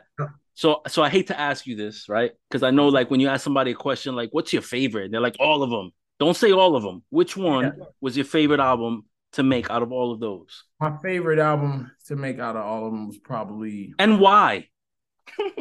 Probably No More Heroes. And why? And the reason why was because for me specifically, like I felt like when I was telling Da Vinci, because we always have these talks right before an album comes out, you know what I'm saying? And when I was telling Da Vinci, like all of this shit, I was like, this is what I want to do. And we basically did that. And I felt like I got to do exactly what I wanted to do. You know what I'm saying? And it was no longer like, just like being like, all right, cool, let's do this for these people, let's do this for these, you know what I'm saying? Right. Like and we weren't doing, like we were still doing our thing, but you got 4 different folks that's like, I want to do this, I want to do this, you know what I'm saying? And it was like, word. So on No More Heroes, I felt like we kind of like that's when you finally were a group. Was there? Yeah, exactly. And it was like, all right, cool, I want to do this. And was it also maybe because like you said, you're doing something for this person, that person, that album, maybe it was like you did it for yourselves. Yeah, yeah. It was all of the joints that we ever did was for ourselves. You know what Right. I'm saying? It was just like it got to that point where it's like, this is it. This is where the glue is, you know? And then I think that was the one that actually did the best too, you know. And so I then love go ahead. performing more than the other ones as well and remember them like that, you know. I always felt like you guys were always getting better, with each Yeah. subsequent album, because I guess maybe you were learning things, and you were Yeah. interjecting newer stuff each time. But I wanted to ask you about the culture in Orlando, Mm-hmm. particularly the hip hop culture, because I felt there was a time where you had you had a bunch of artists. I mean, even from like Deltona, the guys from Deltona, what you guys were like right about to break through, you Yeah. know, and just never happened. Yeah. Why? Uh I man, mean, I for me, know it's a tough question, man, but no. For me personally, I've always felt that the internet is like the cap because everybody can do it. Everybody has access to you 24/7. Everybody has access to music. They think about music in a totally different way. And there's no longer like a totem pole, if you will. Like, for instance, when I hear her talk about like her story from coming from Poland and looking at America, she's looking at a television, which is the representation of America. However, what you see on that television, although it's not all, you know what I'm saying, glitz and glamour, you know what I mean? Like, what you're seeing on that television is one viewpoint, right? And the one viewpoint gives everybody one thing to think about. Now, you can have many different thoughts about this one thing, you know what I'm saying? Which is cool, but a lot of times you're gonna find like your happy medium of like, oh man, I think that way too. You know what I'm saying? About this one thing. So now you have this story of fame. You know what I'm saying? Where like fame was not necessarily the real reason why we became artists. You know what I'm saying? But now fame is being measured by way of views. You know what I mean? So now you can say to yourself, you can even look at yourself and be like, man, I put out this video and this kid picking boogers out of his nose is getting way more views than me. He's more famous than me.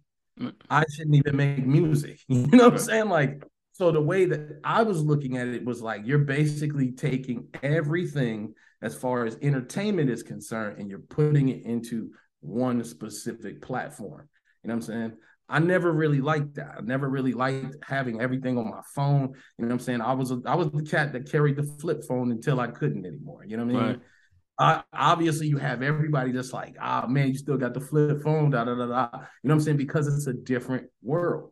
You know what I mean? But what that world then does is it changes your outlook on everything. So there is no more fame. That's why the whole thing was like, for me, was like no more heroes. Like there's no ah, more, right, but there's also no more platforms. There's no more, so everything gets X'd out. You know what I'm right, saying? So now, like what we then have, what I'm looking at is I'm looking at my specific culture and I'm saying, okay, this person helps to do this person helps to do that. But for every person that there's a replacement, you know what I'm saying, in everyone else's eyes. So now it's like, okay, X, we don't really need him because we got a person down the street that does that. You know what I'm saying? And now they're looking at it, since they're looking at it with by way of views, you know what I'm saying? They'll look at it like, okay, well, we got 5 people that like who this person is. Let's put him in that position, even if he can't do it. We got people right, that like, you know what I'm right, saying? So right. now it gets run by people who can't really do things but have popularity with the community, you know what I'm saying, that says that you should be doing it. You know what I mean? So it's yeah, that to me is how it kind of rearranged a lot of the platforms that we were standing on, you know. Yeah, So because Orlando has so much talent. I mean, a lot of fucking talent. yeah, And when I mean Orlando, I mean like Deltona, yeah, of Tampa, course, of course. and just nothing came from it. It Yeah. just kind of deteriorated essentially. You know. And like I said, there was it I don't think it got beat out by anything else other than like platform that we were trying to put ourselves on, which was hip hop in general. Now, if we came with some, if this was more, for lack of better words, segregated, you know what I'm saying, in a way where you said Orlando hip hop specifically, like if everybody was just pushing marketing wise, or this is Orlando hip hop, we have a different style on purpose. You know what I'm saying? Ozone. This is Ozone hip hop, right? Then I think it would have done better, but but we never get taught that. You know what I'm saying? That's also the thing with America. Americanized things is like we get taught things from the perspective of you already being in it, not from the perspective of oh, here's a beginner. This is how you want to start out. You know what I'm saying? So people don't know how to market themselves. People don't know how to get together and market themselves. They just know, oh, every man for himself. I have a platform. I got this. You know what I'm saying? I can put myself on here. Let's go. I got you. But I think also the idea of now content, right? Because now if anybody has something that gets all these views, they have to keep providing that very, very, very quickly, or else those people will move on, right? So even with our car videos, we did the first one, Dope. A month or two passed, we did the second one, and now already everybody's just like, what are you guys gonna do for the third one? How are you gonna top that? Because people are just now so used to like, oh, next week are we gonna come up with something that's just like mind-blowing? We won't. Yeah, because just because now the audience or the fans, are almost like trained that way by the algorithms.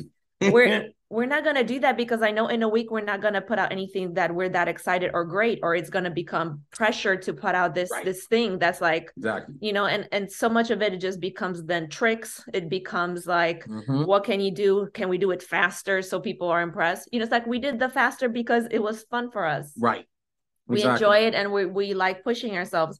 But like when, how we talked about what audiences now kind of respond to, it's like the level is somewhere else, because like how important in all this is the creativity, how important is style, sometimes it's just technical skill and none of those other things that made artists. So for us, we really have to slow down sometimes, and it's like, yeah, we'll make you wait, because until we're ready, like going to become like crappy artists. You don't want us to be crappy artists, but you also have to understand that we're not going to try to keep up with this. Like, let's put out content every day. You're not machines.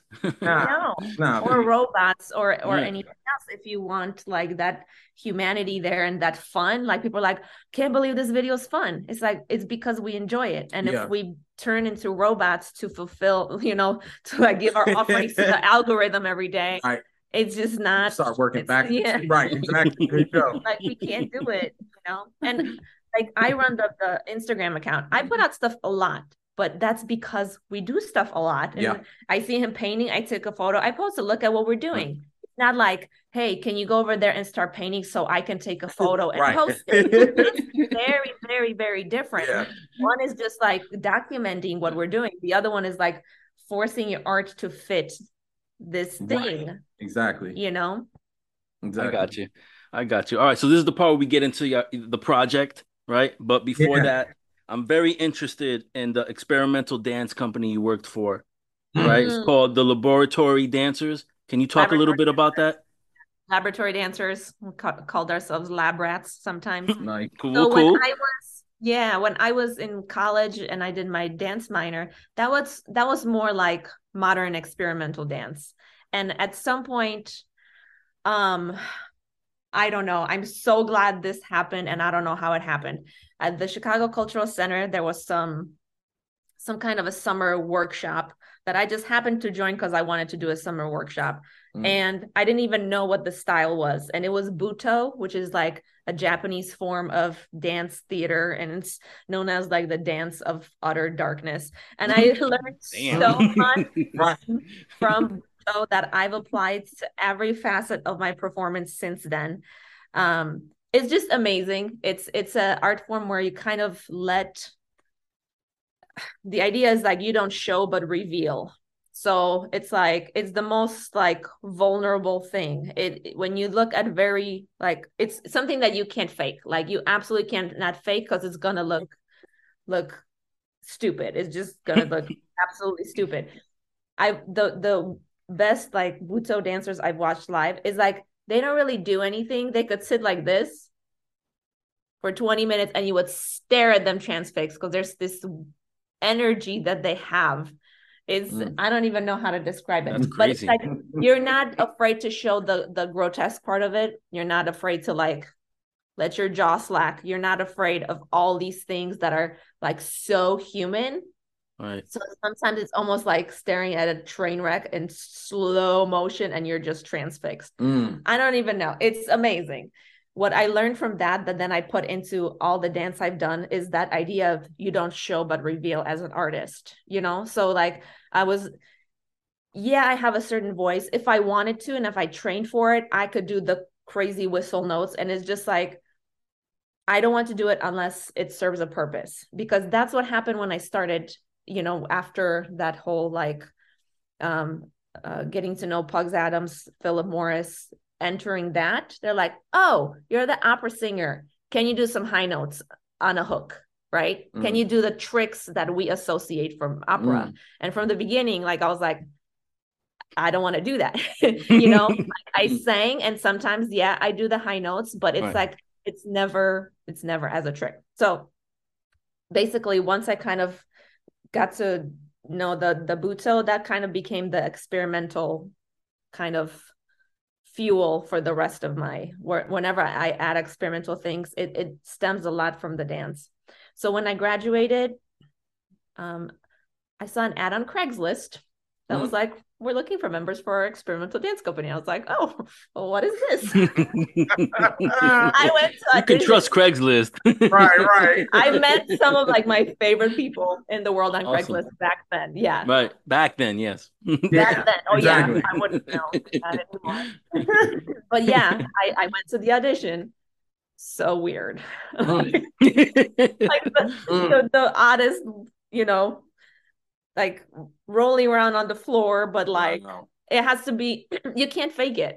If you roll around on the floor and you're like trying to look pretty, or you're like the ballerina trying to roll on the floor, it's just so horrible. Like you have to have that experimental spirit in your heart or it doesn't work. And I met my like family for that. That company is so real and so raw. And what happened later is like when I did my shows with me singing, sometimes I had something called the Scarlet and her orchestra, which was a cellist that I met on Craigslist.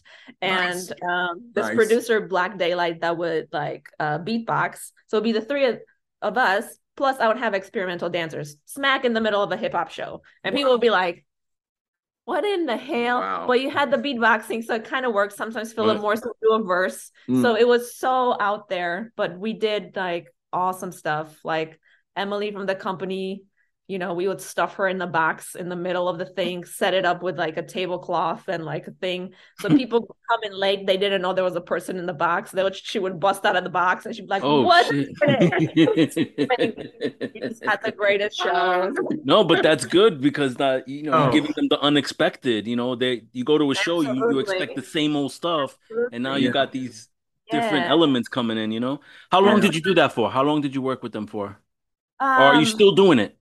Well, I was in the company maybe like 3 or 4 years. But I was also like on the board of directors, so that kind of lasted longer. They're still going. It's just that my friend Alex, who runs it, one of the main things is like she wanted modern dance to be accessible to people, which was like she would never charge a lot for a ticket, which meant there was not a lot of income to run the company. Yeah. So it's still there. It just needs support and it needs like people to. So anyway, when we blow up, I'm definitely like putting money. Good.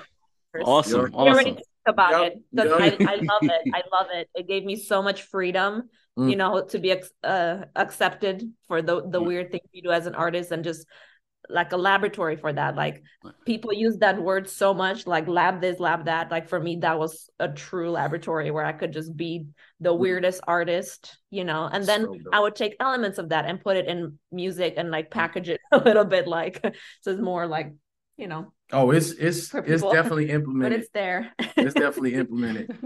Like, yeah. I mean, even the way that we prepare for certain things, right. Like, you know, prepare for a song, you know what I'm saying, is definitely implemented. And I, for one, love it, especially with a name like Swamburger, where nowadays, right. Like, you can be regular, you know what I'm saying? It could be anything. Well, thank you for talking about that, Scar. I appreciate it. All right, so this is where we get into, like I said, I'm finally turning the page, finally getting to the backside. We're in the home stretch. Let's go. My first question is, how did you guys meet? Don't say Craigslist. And so the origin story of you guys meeting. She got this. Me? Go ahead. She got this. Well, we met through Da Vinci. Okay. And how? What was Da Vinci's role? He knew us both, and he was just like, wait a minute. Anyway. How did you know Da Vinci? How did you know Da Vinci? So I produce using Ableton Live, and Ableton has like these monthly meetups in different cities, and different people run it in different cities. So at the time I was living in LA actually, and I went to a school called the Beat Lab where I was learning Ableton stuff. And Da Vinci is the Ableton kind of representative and master. Sure, yeah, basically for Orlando. So it was the Orlando meetup groups. But during COVID, they didn't meet in person, so actually everything kind of went online. You know, so now these meetings were happening online. So it doesn't matter that I don't live in the city where these are happening. You kind of, you know, that started happening. You started getting access. Same with dance classes. All these teachers started teaching, you know, online. So now I couldn't go to New York, but hey, all these teachers are now putting their classes online. And so that was kind of really a cool thing about COVID. Things became really accessible for even teachers and things you wanted to learn across the globe pretty much. But okay, so this is what happened. After Chicago, I moved to LA. After LA, I moved to Vegas. Vegas didn't work out so well. I was like, well, I meant to move to LA. So I went back to LA. I got back to LA. COVID hit. So just got trapped in my house for like 2 or 3 years. Oh, wow. So I was kind of just like, you know, living in LA, in Koreatown by myself, little apartment. All my friends from the earlier time I lived in LA were already gone or moved on to different things. So it was just a very like trying couple of years where I was still doing the music and went back, you know, online to learn some things just to kind of like keep going. COVID will be over. Like, don't be the person that's completely unprepared when it's done, you know? So somewhere during that time, okay, so there's so many things that come into this. It's all right. Go. I'm like in Vegas. Such dry climate, sun out all the time. I lived there for 4 years, by the way. I could not take it. Yeah. I would like watch videos on YouTube of like rain in the background so I could work creatively. I'll close like the shades and I'm like, rain video of rain. Smart. Cabin in the woods and just work, you know? And like one of those, I came across a video about like flow or the Tao, right? So it would just be talking in the background, the Tao, the life force, it's everything, it's nothing. And I'm just like, okay, whatever, you know, doing my stretches. And somehow between listening to the flow videos and the Ableton videos, the YouTube algorithm brought me Da Vinci, who talks about flow and Ableton. And I was like, who's this person? And then I watched his little like, what was it? I don't know. I don't think it was a TED Talk. It was like the Ableton had him like present his idea of flow in creating. And I was like, this is everything that I understand. This is how I work. So then I looked him up and I followed him on Instagram. And then I saw that he's teaching these monthly Zoom things about Ableton. And now that because of COVID, it's online. So I just went and joined one. And so at the beginning of each of these meetings, there's like a show and tell portion. So we all kind of played something. So I would play a beat of mine. And I did that for like 3 or 4 weeks. And then we kind of actually started like, you know, talking. We followed each other on Instagram, kind of started to get to know each other. And then there was this point where I don't really understand like what the topic was, but it was something like I had a question to him and was like, okay, so what do you do when you've tried everything and you've gotten nowhere with music?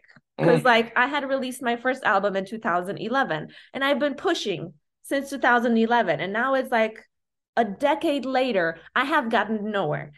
I was like, Sir Da Vinci, like this is in front. Can you explain to me what, where? Because I've tried it all. I've talked to everybody. I've played my music for all these people, getting absolutely nowhere. I'm really frustrated. And then he went through his little like regular spiel. Well, blah, blah, blah, blah, blah, blah. And you have to, you know, understand that, you know, that's kind of the nature of the business. And, you know, like, are you willing to accept that even if you don't get anywhere, will you still do it?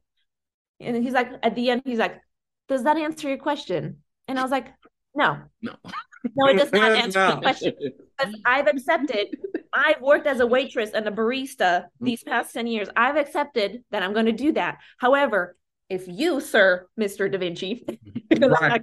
For, you know, with Lauryn Hill, I'm like, I don't know.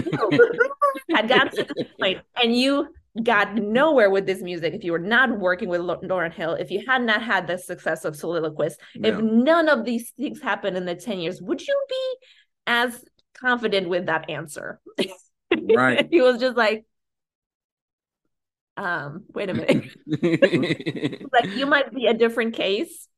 Because at that point, he's seen my music videos and different like things I've posted. He's like, you're doing so many things that you absolutely need a team. You can't, you know, because you've become so proficient in everything that people have asked you to do, because like you would come to them with your art and they'd be like, well, yeah, but could you do it like this? And you'd be like, yes, I can do it like this. And then it's like, but could you do it like this? Yeah, I can do it like this. And I've learned all these things and I've learned how to like run versatile. Yeah, exactly. Yeah. But then it's like, I never really get to do the thing that I'm trying to do because I'm always doing everything that I have to get by. Right. So already in his brain, he was just like, because when I said I do house and I'm from Chicago, he was just like, and like, he was downstairs working on house stuff. And he was just, so Da Vinci basically was just like, you working on house stuff? Yeah, man. Yeah. I mean, the first song we released was All Hell Open Doors. So right. Because that's like Chicago's house. That's where house came from, Chicago. Yeah. That joint actually ended up being on Mark Farina's top 10, man. Right when it came out. All Hell Open Doors. Yeah. That was really, really dope.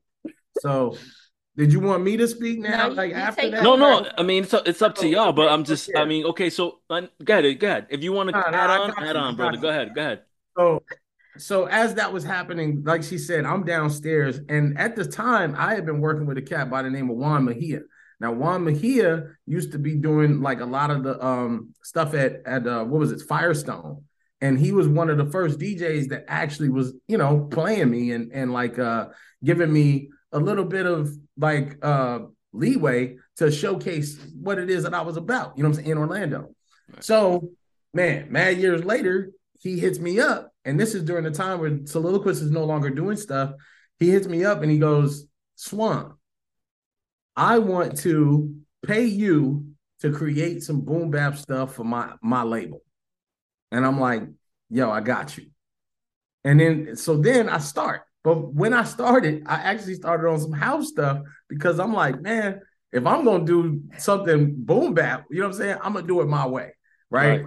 So I did the boom bap stuff, but then like I started leading with like more of the house stuff, right? So as soon as I showed him that, he was like, wait, what? Like he didn't know that I did, you know what I'm saying? I did house. I'm like, yo, man, I'm from Chicago. Like, what you think? You know what I'm saying? So then he goes, brother. Like, it's his thing, you know what I'm saying? Brother. He's like, we can make so much happen with this song, like with this variety of stuff that you have.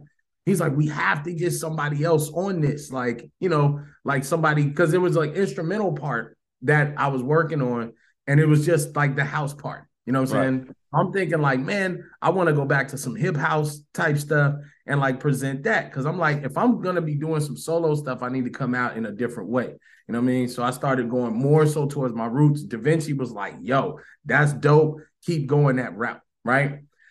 So I go this route. I get done with what I need to get done with, the first and the second verse, and I'm needing somebody to get in there for this actual, like, you know, this longer version, if you will, of this house part. And so one of the first people that we ended up contacting was Lisa Shaw. You know what I'm saying? And then she was saying that she was going to do something, but never got to it, right? Juan Mejia has showed me some other guy. I forget where he was from, but that thing was horrible. You know what I mean? Like, I was like, are you serious? Don't put this guy on my shit. Yeah. He can't touch my stuff. You know what I mean? Like, come on, B. So at this time, while I'm doing that song, I get introduced to Scar from Da Vinci. But Da Vinci comes down, and we have like, you know, we have this rapport together that's just like, you know, it's like, okay, if you're in the circle, like you're basically considered to be like, oh, you're one of us. You know what I mean? And he comes down like super hype. And he's like, yo, I met someone that's one of us. He's like, yo, she, you know, that's on the level. She's on the level. On that level. She goes by Scarlet Monk, you know what I'm saying?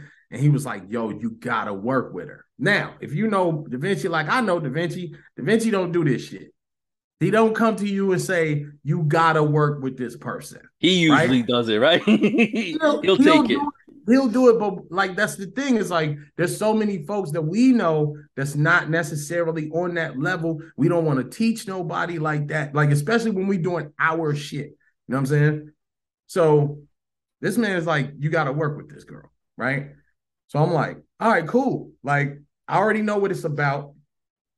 I'm like, yo, let's set up a call, this, that, and the third, right? But before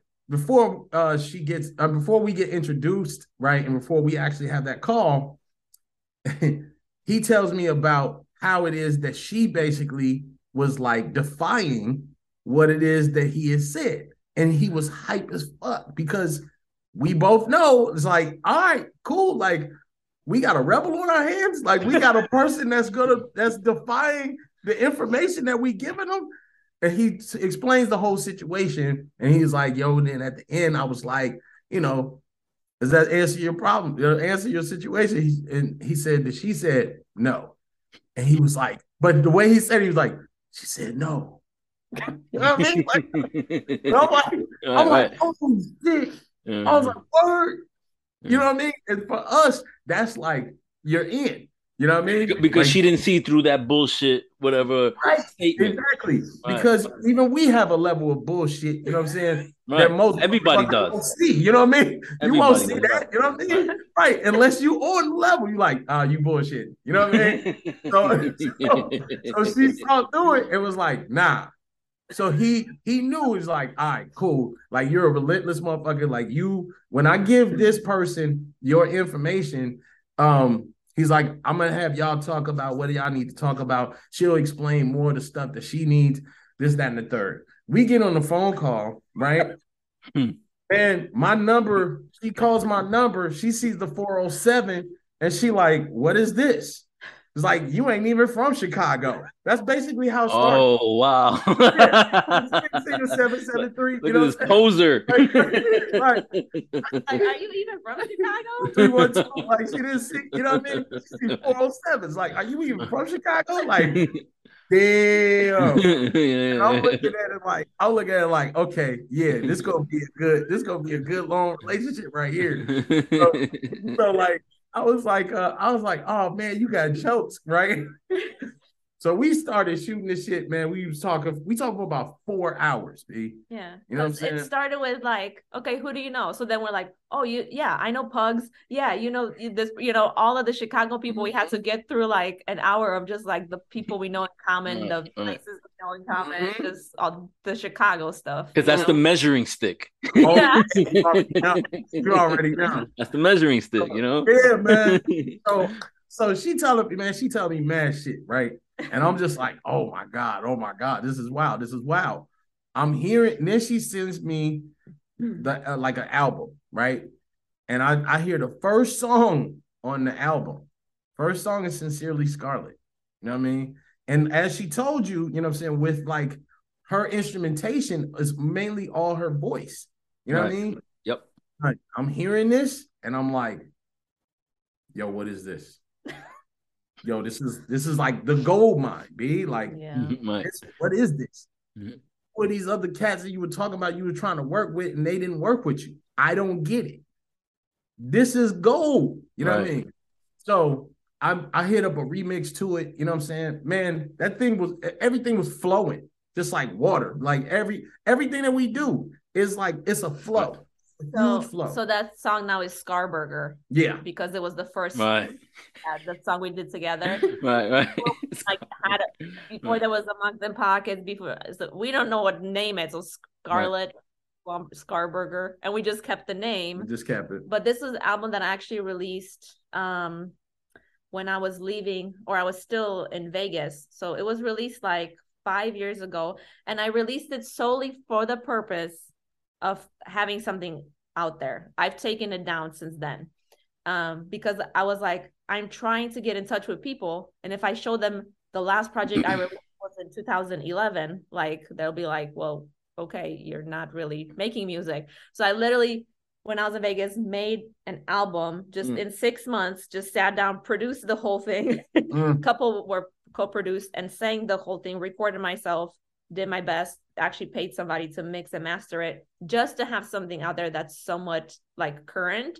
And I was going to use it basically as a business card. Like, this is what I do. I need help because I had just started producing at that point. I was like, somebody who knows how to produce better than me, because I literally had to start learning how to produce because like I couldn't find anybody that I wanted to work with on that level or that would work with me. Because again, I didn't really have that much out there. And it was just kind of like, I made an album basically as my business card. And I was just like, some songs smart. better than others. Yeah. And I was like, look, this is what I do. And just trying and trying and trying and nothing and nothing and nothing and nothing. No, everybody's like, that's nice. So finally, like, I sent him that song. And once we remade the Scarburger and everything, just now as Mugs and Pockets is coming out and then soon my solo album, I took all that down because I don't need it for that purpose. And I know it's not on the level I wanted it because I was just starting to produce at that. So that's gone, but that's how Scarburger and like our first song came about. That's dope. Okay, so you're from Chicago. You went to Orlando. You moved all over the West Coast. Why Seattle? What's in Seattle? Why Seattle? Rain and nature and green trees. It's what I was dreaming of when I was in like and Bigfoot. Sorry. There you go. Bigfoot. And the thing is that like it has the more of the Poland and Chicago feel with just more greenery, rain seasons. Summer here is absolutely gorgeous, but just like the views and the skies and the so many trees. I just. I love it. It's very nostalgic, just. Yeah.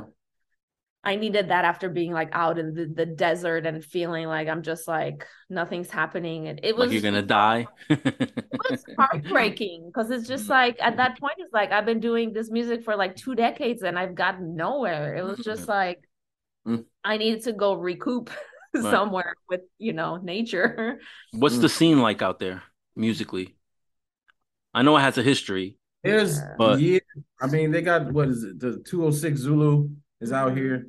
And then Henri and his crew. Old Dominion, you know what I'm saying? From like Seattle, as well as Portland area. Right. They have that You know, connection, that Portland, Seattle yes, connection, right? Sleep is out here, Macklemore, you know what I'm Right. saying? All of those cats, like, and they definitely cultivated like a lot of that stuff. And then, you also got just the music scene in general with like Right. Nirvana and you know what I'm saying? Yeah, and a That type big of stuff. breaking crew, Massive Monkeys is Massive here. Monkeys.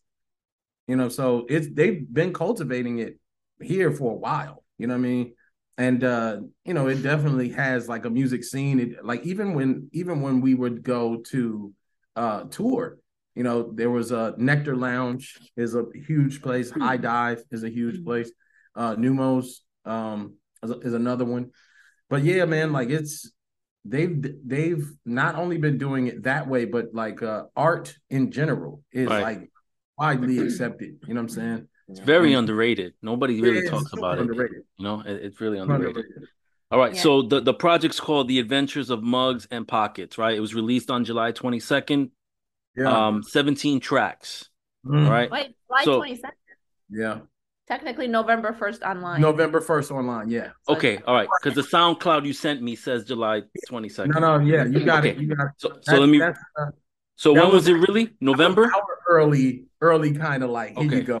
You know what I'm saying? But November 1st. November 1st. Okay. All right. Just want to make sure. Through Alpha Pup. Through Alpha Pup. Now, is it available to purchase? Because you sent me the SoundCloud. I don't see a link to purchase. Where can people purchase that? People can purchase it off of Spotify, but they can also purchase it on there's a few different sites. So go to Mugs and Pockets Instagram. In the bio, there's a link with all of them. Okay. So and it's not physical, just digital only? Yeah, we will have physicals. Yeah, we will have physicals, more of them, because let me know. They'll be sold out before. Yeah, I need a copy of that. Let me know. So when I was doing reviews for Insomniac, my technique was not to give too much away, only pique interest, because I felt like people misinterpret information, and if you start going too deep into someone's project, they're gonna find an excuse not to even try to look at it or invest themselves in it. So I'm gonna do the same thing here, right? Because I want to draw traffic to what you guys are doing, rather than give the whole thing away and somebody's, oh yeah, I've heard something like that before. I don't want to listen to that, or whatever. All right. So to me, when I heard it, 17 tracks, an intro and an outro, right? Yeah. To me, I found that it's being soulful and very fun. There was a lot of and correct me if I'm wrong, a lot of inflection and reflection in the songs. I picked up on that like right away. Yeah. It has to do obviously with both of your lives, separately and together. Am I right or wrong? Okay. I just want to make sure. We've only known each other a year. Exactly. But like just between me, him, and Da Vinci, because Da Vinci mix and master everything, it's just like family right away. But a year is 365 days. That's a lot. Sure is. And for us, it's been like three albums. So right. That's a lot. I wrote down here razor sharp lyrics and sultry vocals. That's like what grabs me about it. Yeah. And then you also have cameos on there. So who are the cameos and what tracks are they on? If you can remember. Yeah. The cameos, well, the intro, which is the first track, we get a huge shout and basically like cosign from Charlie Tuna from Jurassic 5. Right. And then there's Green Meadows, right? Green Meadows features Charlie Tuna once again, but it also features Abstract Rude. Abby Rude, yep. Yeah, Project Blow. So then you have Feats of Fury, which also features Gift of Gab and Rest in Peace. And Blackalicious, right? He was Blackalicious? Yeah, from Blackalicious. Exactly. So that track, I have to shout out Josh, you know what I'm saying, who's a cat that helped us get that, Josh Lear, who helped us get that verse. But that verse was kind of floating around prior to us having it. However, I was instrumental in helping him get that. Right. He when he got that, like he was trying to match it with other folks, And when he heard our project, he was like, yo, this would be perfect. Maker is also featured on that. He's a cat that did the beat, and also with Da Vinci. Da Vinci and Maker produced that track. He's a Chicago cat, right? Maker. Right? Maker, yeah. From Quell and Maker. That's another person that we didn't even talk about that. He was my friend in Chicago, and he's their friend. So when he would travel, he would stay at their place in Orlando. Right. So actually, the first time we have been in an album together was like 10 years ago on a Quell and Maker record. I sang on it, he first, but we never even knew. Was it Bat Sauce, the album? Was it? No, not that. It was Beautiful Raw. Yeah. Okay. That's what was it? Bat Sauce is from. That's with him and Quasar. There we go. Quasar's dope, man. Damn. Yeah. Quasar's fucking typical cats, right? Yeah, typical cats. Yeah. Oh my. Chicago's so ill. I want to get into the Chicago stuff, but I can't. It would take forever if I feel you. Chicago's so slept on, like the culture, man. Oh my God. Anyway, and Maker was in a group called Them Bad Apples. I don't know if you remember them. Them Bad Apples. That sounds familiar. Yeah, I don't know that one more so than it was him and like 3 or 4 other guys, and they were part of an even bigger crew. Because it's all crew, and Anacron and all them dudes, like all them dudes, Psalm 1, all them, Yeah, I was in the crew with Anacron. That was Peanut. Yeah, and I know you know Kevin Beecham too, huh? Of course, man. He was my 7th interview, man. I love Kevin Beecham, bro. Like the Godfather right there. That is the Godfather. That's why I had him, man. You already know. Yeah. Hey, shout out to Kevin Beecham, man. Always shout out to Kevin Beecham. All right, so the name Mugs and Pockets. Let's go there. What's up with that? Come on, let's do it. Okay, so as you can see, I know. They don't know, whoever's watching. So me being a cozy introvert, really into coffee and tea and things, and I've always loved just tea sets, cool mugs. We go to like the Fremont Market. There's this lady that sells antique mugs. I buy one like every week. It's just what it is. Anyway, when I moved to Seattle, not too long after we started, working on music, and he was still in Orlando, I was kind of like, we were really getting to know each other. Like, it just really helps so much with the music when you really know, what people are passionate about. And I was in a new neighborhood, and I was just like finally seeing nature and seeing cool things. And I took a picture of a storefront that had all these like awesome mugs. And I just sent it to him because I was like, mugs. And then on just like by a intersection, there was a pole that had a bunch of stickers on it. And one of them was like 2 little girls with the dresses on, and they had their hands in their pockets because they were so excited that they had pockets. And it just said, pockets. Because we never get pockets, and we love pockets so much. My wife complains about that all the time, that they don't have clothes for women that have pockets. Yeah, they wanted to buy purses and then get the purses snatched. It's not safe. Anyway. Word up. Let's go. Right. So I sent those 2. And then I just wrote, as a complete joke, Mugs and Pockets, band name. Because we were trying to figure out the name. So we would like randomly during the day, like set like whatever. Band name, but it was like Mugs and Pockets. I said as a complete joke, and he was like, because it's like when you think about it, then it's like, mugs, like mean mugging, pockets, perhaps he's in the pocket, it's just like the whole thing started coming together, and was just like, okay. So and mean mug. Go ahead.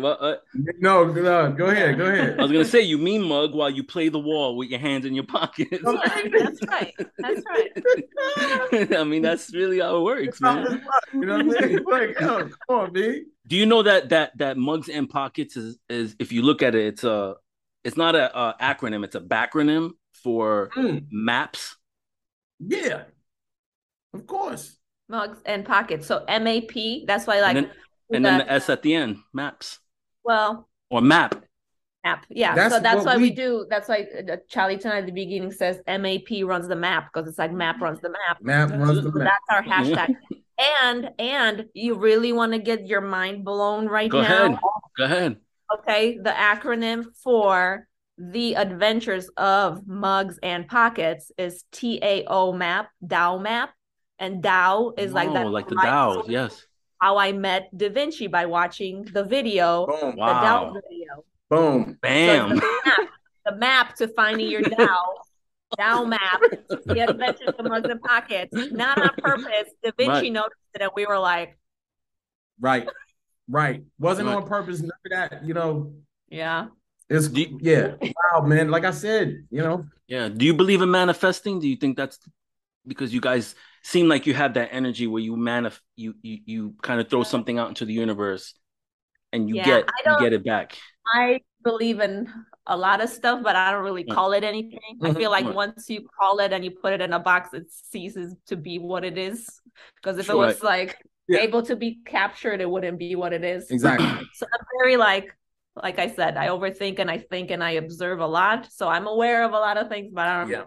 I just kind of use it how I need to in life. And mine is similar, but like even when someone says like you have a belief or you know this in something, you know what I'm saying? Like for me, it's like it's not my belief that dictates what it's already going to do.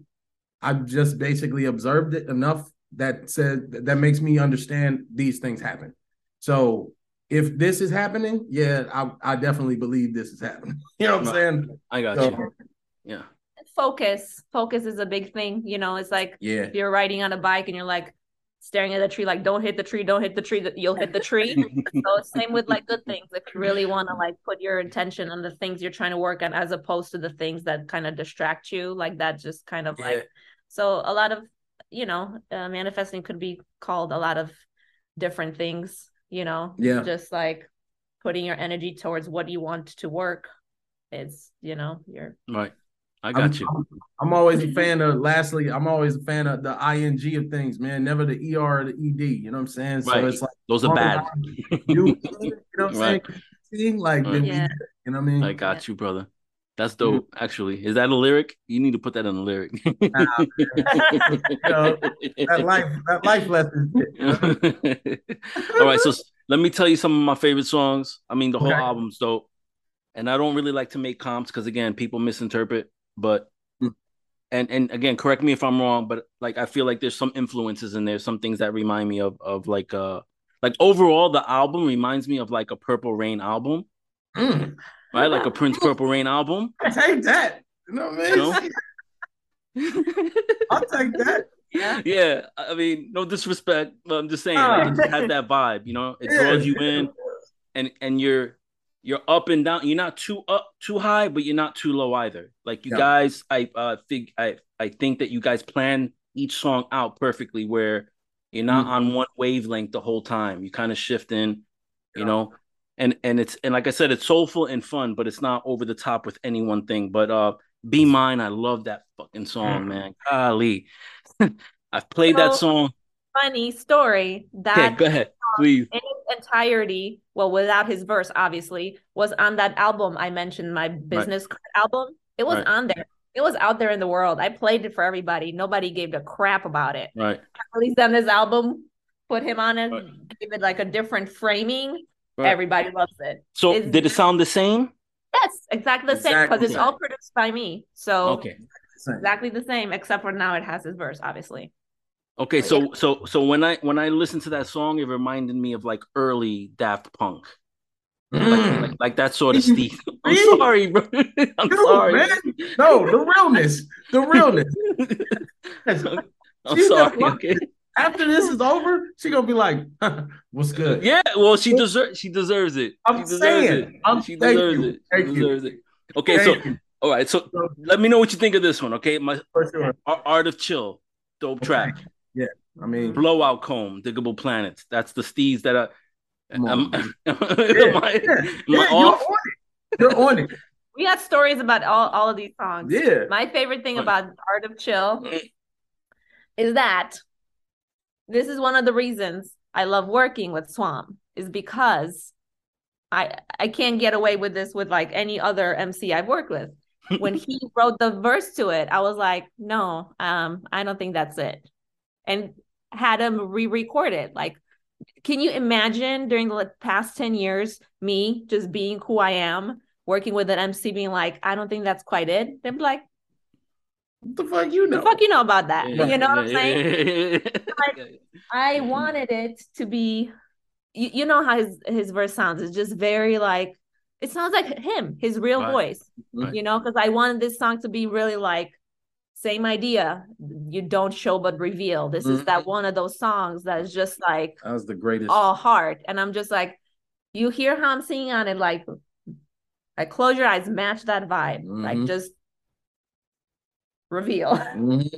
Yo, in the booth, Right. in the booth, right? As I'm recording it, because my mother passed, right? R.I.P. man. Sorry for Yeah, your man. loss. You know what I'm saying? So I was thinking about her, you know what I'm saying, talking to her, but then also thinking about moms. Yo, I shit you not. I feel like my mom's image, well, I know my mom's image was there, you know what I'm saying? And I felt the presence of her.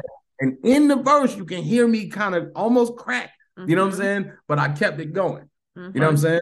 So like that was a huge, when she talk about reveal, like that's been the whole thing. Is like never show, just reveal. Like, man, I sung into that, and like that's how I delivered it. You know what I'm saying? And so Art of Chill for us too, you know what I'm saying? It's a huge track. Well, for that's us. the reason why, like that song, I felt it. That's why I like that song, because I felt it. Okay. There's there was four or five different passes that I did with that I was showing her, and she was like, nah, that's not it. Nah, that's not it. And that was like what I used to, man, I could never even get that from Da Vinci at times. You know what I'm saying? Yeah. Because if you got folks that already see you as a certain kind of rapper or whatever, they're gonna be like, oh man, that was dope. That was great. She was pushing me to get more. Right. You know what I'm saying? And it was like, oh wow, like so that's a huge reason why I love working with her. Yeah, and he didn't like take that as a diss. Right. You know? Nah. It's like he could have. He could have. Right. And most people do, but like that's not how his ego's set up. You know? He took that as like, oh, it's an opportunity. I can push myself and get better, or get what the song needs. Exactly. Well, it was because you didn't want Swamburger, you wanted Asan Brooks. Right. And he gave you Asan Brooks, that's why. He was giving you Swamburger, and that's not what you wanted. Like he delivered it all hype, it's just like this and this and that. And I was like, not this song. All the other songs, but not this song. This is just like reveal. But you saved those lyrics though, right? You didn't throw those lyrics away. No, same lyrics. Same lyrics. Okay. Different delivery. Delivery. Okay, yeah. I got you. But that's what I was saying. Like it was like, I think at that point, that's what for me solidified everything.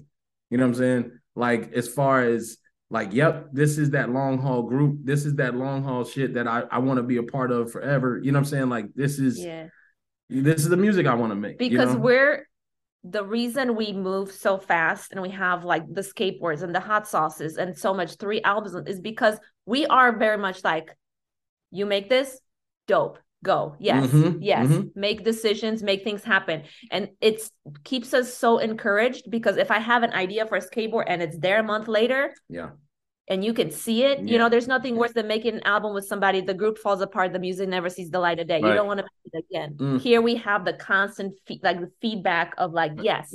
So when like both ways works both ways. When one of us is like, that's not it, that doesn't happen all the time. Because if we were the kind of, group where it's just like everything you made, the other person was like, I don't like that.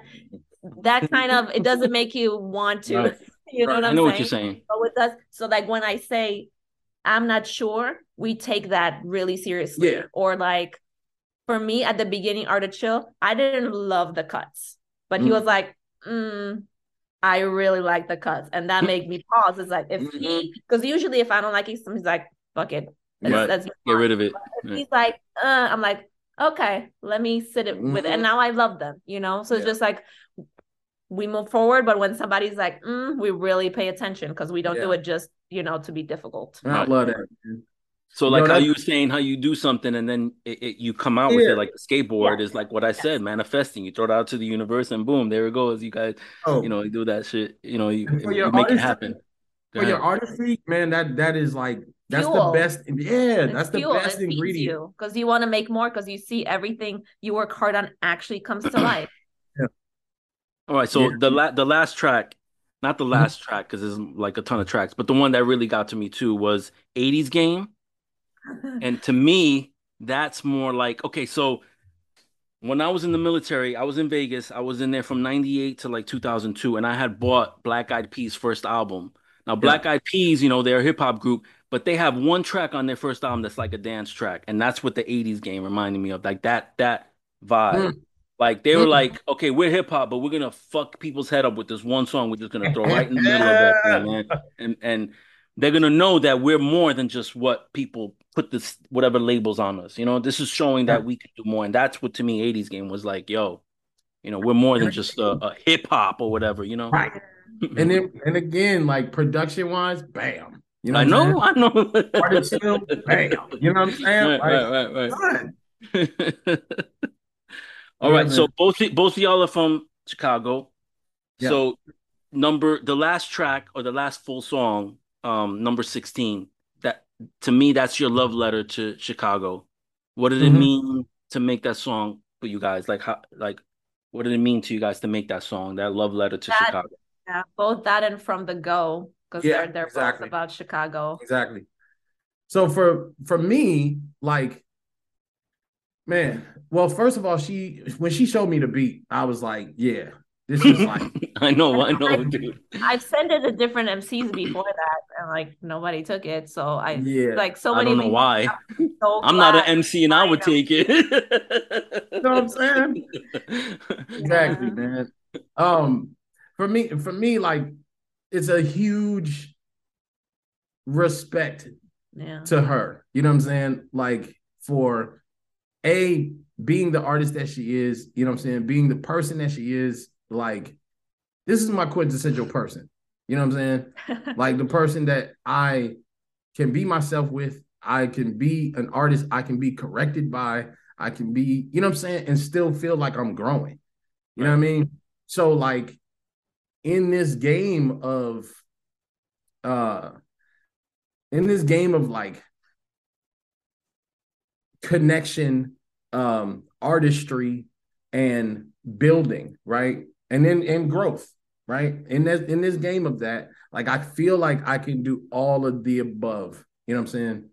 Working with her. You know what I mean? So that's like for me, that's my like love letter to her. You know what I'm saying? And it's like, and she still keeps me on point. You know what I'm saying? Like it's not like you get to how some folks will like be in the industry or be in like be satisfied with who they are. They get the acceptance of that person that they're trying to get all this um acceptance from, and then they kind of sit back and chill. Like it's not like that. You know what Right. I'm saying? It's like constant growth and constant like dedication and motivation. Like so we have other things that we do outside of here where like, man, as a Chicago kid that's pretty much, just seen metropolitan cities, I get to vibe with her, like not just musically, but like even being here in Seattle and do like some shit I've never done. I'm saying? Like, and it feels like I've been doing it for years. Like Right. T. You know what I'm There saying? you Like go. There this you go. son, son. You know what I'm saying? From city kid to city Right. kid. It's like, Yoga class. Yeah. you know Yoga what I class. mean? Yeah. Like Yeah. It's the not boy, brown bag, it's tea. the boy is out here living. You know Right. what I mean? That's dope, man. That is. It's so dope, man. It's so dope. You know. All right. It's So which is I'm gonna ask each of you, which is your favorite track and why? mm, You go first because I got to think about mm. this. I mean, shit. God Can damn. you pick two? Would it be easier if I said two of them? I mean, I know the whole album's dope, but I'm just saying, like, which one was the hardest to work on? None of them. None of them. Okay. None of them. I got you. Oof. Mm. Ow. That's If you it, had it, to pick a track to represent the right, group, what would that right, be? How about right. that? That okay. Oh man. Like if aliens landed on the lawn and they said, Okay. "Give us your favorite track," which one Okay. would you give them? Okay. Oh man, yo. Do you want? It's okay if you want to skip it. I can ask you another question. It's Like okay. they have different purposes. Right, So right. I feel like when somebody like a DJ's like send us a song to push right now, we'll probably send like Green Meadows because we know that we have the dope features. The song is Right. represents a lot of us, whatever. Something that's closer to my heart is definitely Scarburger because it was the first song, but also like I love vocal harmonies and I feel like that song really expresses what I kind of been trying to do. It's like Yeah. So my so that's the song then for you. so I guess that's the song for me. Yeah. But I sure love me my Art of Right. Chill. Art of Yo. Chill is dope. Makes And you sense. I get to rap Makes on sense. it. Like, Yo, this is I don't know. all right, so next question. okay, hold up. Okay. Okay. There's like mad times like where we Right. imagine like most of this album we were separated. Like, you know what I'm saying? Yeah. We were separated. Like I'm in Orlando, she's in Seattle, and we're doing this album this way, just passing stuff back and Right. forth. So like we be on the phone sometimes after it had gone down, and we'd be like, "Yo, this shit was crazy." This, that, and third. You know what I mean? Like, so it's a bunch of that happening in between, and then all these experiences on top of it. So Yeah. I'm gonna have to pick two. My two would be Scarburger Okay. for the first, you know what I mean, for me, for obvious reasons, based off of like the first meeting. When I heard the track, it was like, whew, you know what I mean? And it just expanded a whole world, right? And then um, I'm gonna have to say Art of Chill as well, because like, you know what I mean? I was in the booth, fam, and my Right. mom's appeared. G, Your like, mom, yeah, you can't beat that. Your mom was there. I think if you you didn't pick that song, your mom would come back know and what I slap you in the mean? back of your head or Yeah. something. I showed up, and this is the thanks I get. You know what I mean? Like, you know what I mean? Come on, man. Yeah, that was yeah, because it was like a time that I learned. You know what I'm saying? And then a time also this that growth, man, like that growth period, it just feels so good, Yeah. you know? Awesome. All right. Yeah. So is it true that you guys already have like 3 or 4 albums completed already, ready to rock? Is it true? Well, the Tenfold album featuring me, that's already out. So that's That's already out. before this one. So Mugs and Pockets, this one that we just released, that's 2. Mm-hmm. My solo album, I'm basically done with it. I produced just a couple songs. It's mostly produced and executive produced by him. So Yeah. now he's adding all the kind of reworking some things, getting live musicians involved. So it's done like for me, but it's Right. still being like Yeah. almost So like when's the release date, you think? When do you think that's coming out? Say it again, I'm sorry. release date. The Oh, release date, possibly. I'm hoping for March, Yeah. but just depends on when people get back. Exactly. You know, with the I gotcha. instrumentation like Yeah. that. But I would love for it. And that's it. Those are the releases. Tenfold. And then the fourth one is the second Mugs and Pockets album. It's about halfway done. Yeah. Wow, already. Damn. Son, That's dope, man. So, and it's only been like a year and some change. Right. That's dope. Like first day we met was like next day was a song. You know what I'm saying? Like Divine intervention, right? Isn't that what we man. said? Yeah, exactly.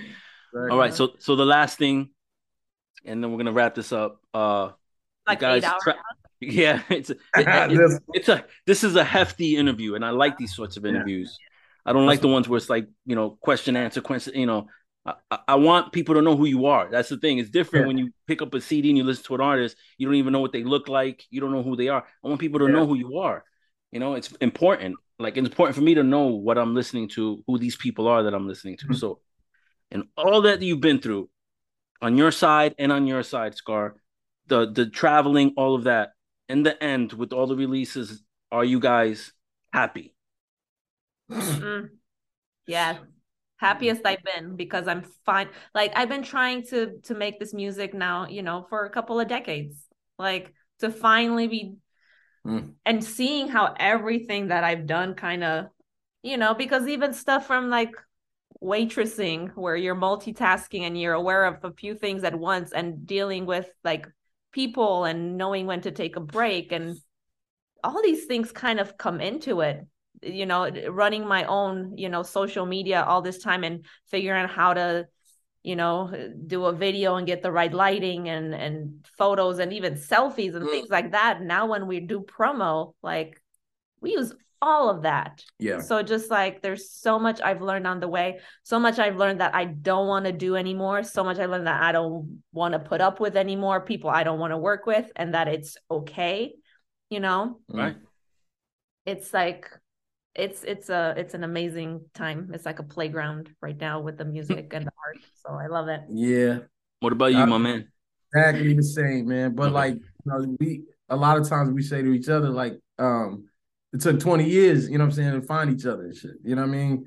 So, like, as far as, but it's like I said, as far as music is concerned, like, it is my most favorite, probably the best that I think I've ever like felt, you know what I'm saying, in the process of making an album. Everything was almost like a slight competition of like, man, how can I impress this person? You know what I'm saying? Like it was incredible. Like I would be in the crib, you know what I'm saying? And I would just be like, yo. So you I were would kind of like your dad say trying it to again. impress you were like your Oh, dad trying to impress your mom. I'm saying, B, like exactly. Because the thing was, it was like she would hand the beat, you know what I'm saying? I would get it, and I already on top, already is like from the how we met and now all this other stuff, and hearing the story that she went through and things like this, already I'd be like, I cannot write a regular verse. You know what I'm saying? So I'm already like not pressured, but like this is my task. You know what I'm saying? I would go through it, bam, and when you in it, you know what I'm saying? That's it. So you would hear my voice go from here to like, oh shit. And I would just be dancing around the room, right? Like they don't want it. They don't want it.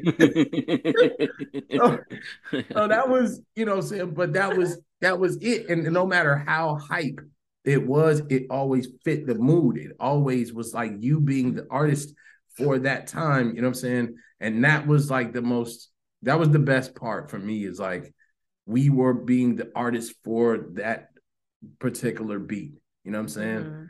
Even though we had all these other emotions, like how Art of Chill was, you know what I'm saying? It'd be so hype and everything. And it's just like, okay, pay attention to what's happening here. You know what I'm saying? And so when the album came back out, man, like on both of our ends, like we would just be listening to each song over and over and hit each other up like, yo, that's all I've been doing is listening to this track. You know what I'm saying? Right, And right. that was it. That was for every joint. And that's why every joint has like this, this crazy story basically. Yeah. And it's they're all like a little, for both of us, nostalgic, because since we both are from Chicago and we kind of grew up around the same style of hip hop and style of just music and jazz in general, I think my beats get him so hyped because he recognizes something that's nostalgic for him, up. and the way he raps too. Like again, like in Chicago, like I was listening to Philip Morris, Pugs, Quasar, Typical Cats, like all of that, Adad. And it's just like there's a certain style of like, an MC that I kind of like, yeah, this is what I kind of remember and what made me love it in the first place. He's all that, Yeah, he is. so obviously. Yeah, he is. You're not lying. All right. Yeah. So thank you. I appreciate it. You guys are beautiful souls. Thank you. The music is awesome. Don't don't leave after I hit stop the record button. But I wish you guys nothing but the best. And just keep me informed of what you guys are doing, and I'll promote on my end. I'll put up links, whatever, and then just keep doing what you're doing. Okay. I appreciate you, Many, man. yeah, brother, all the time, man. Many blessings. All right. I'll catch Yeah. y'all later. Peace. All right.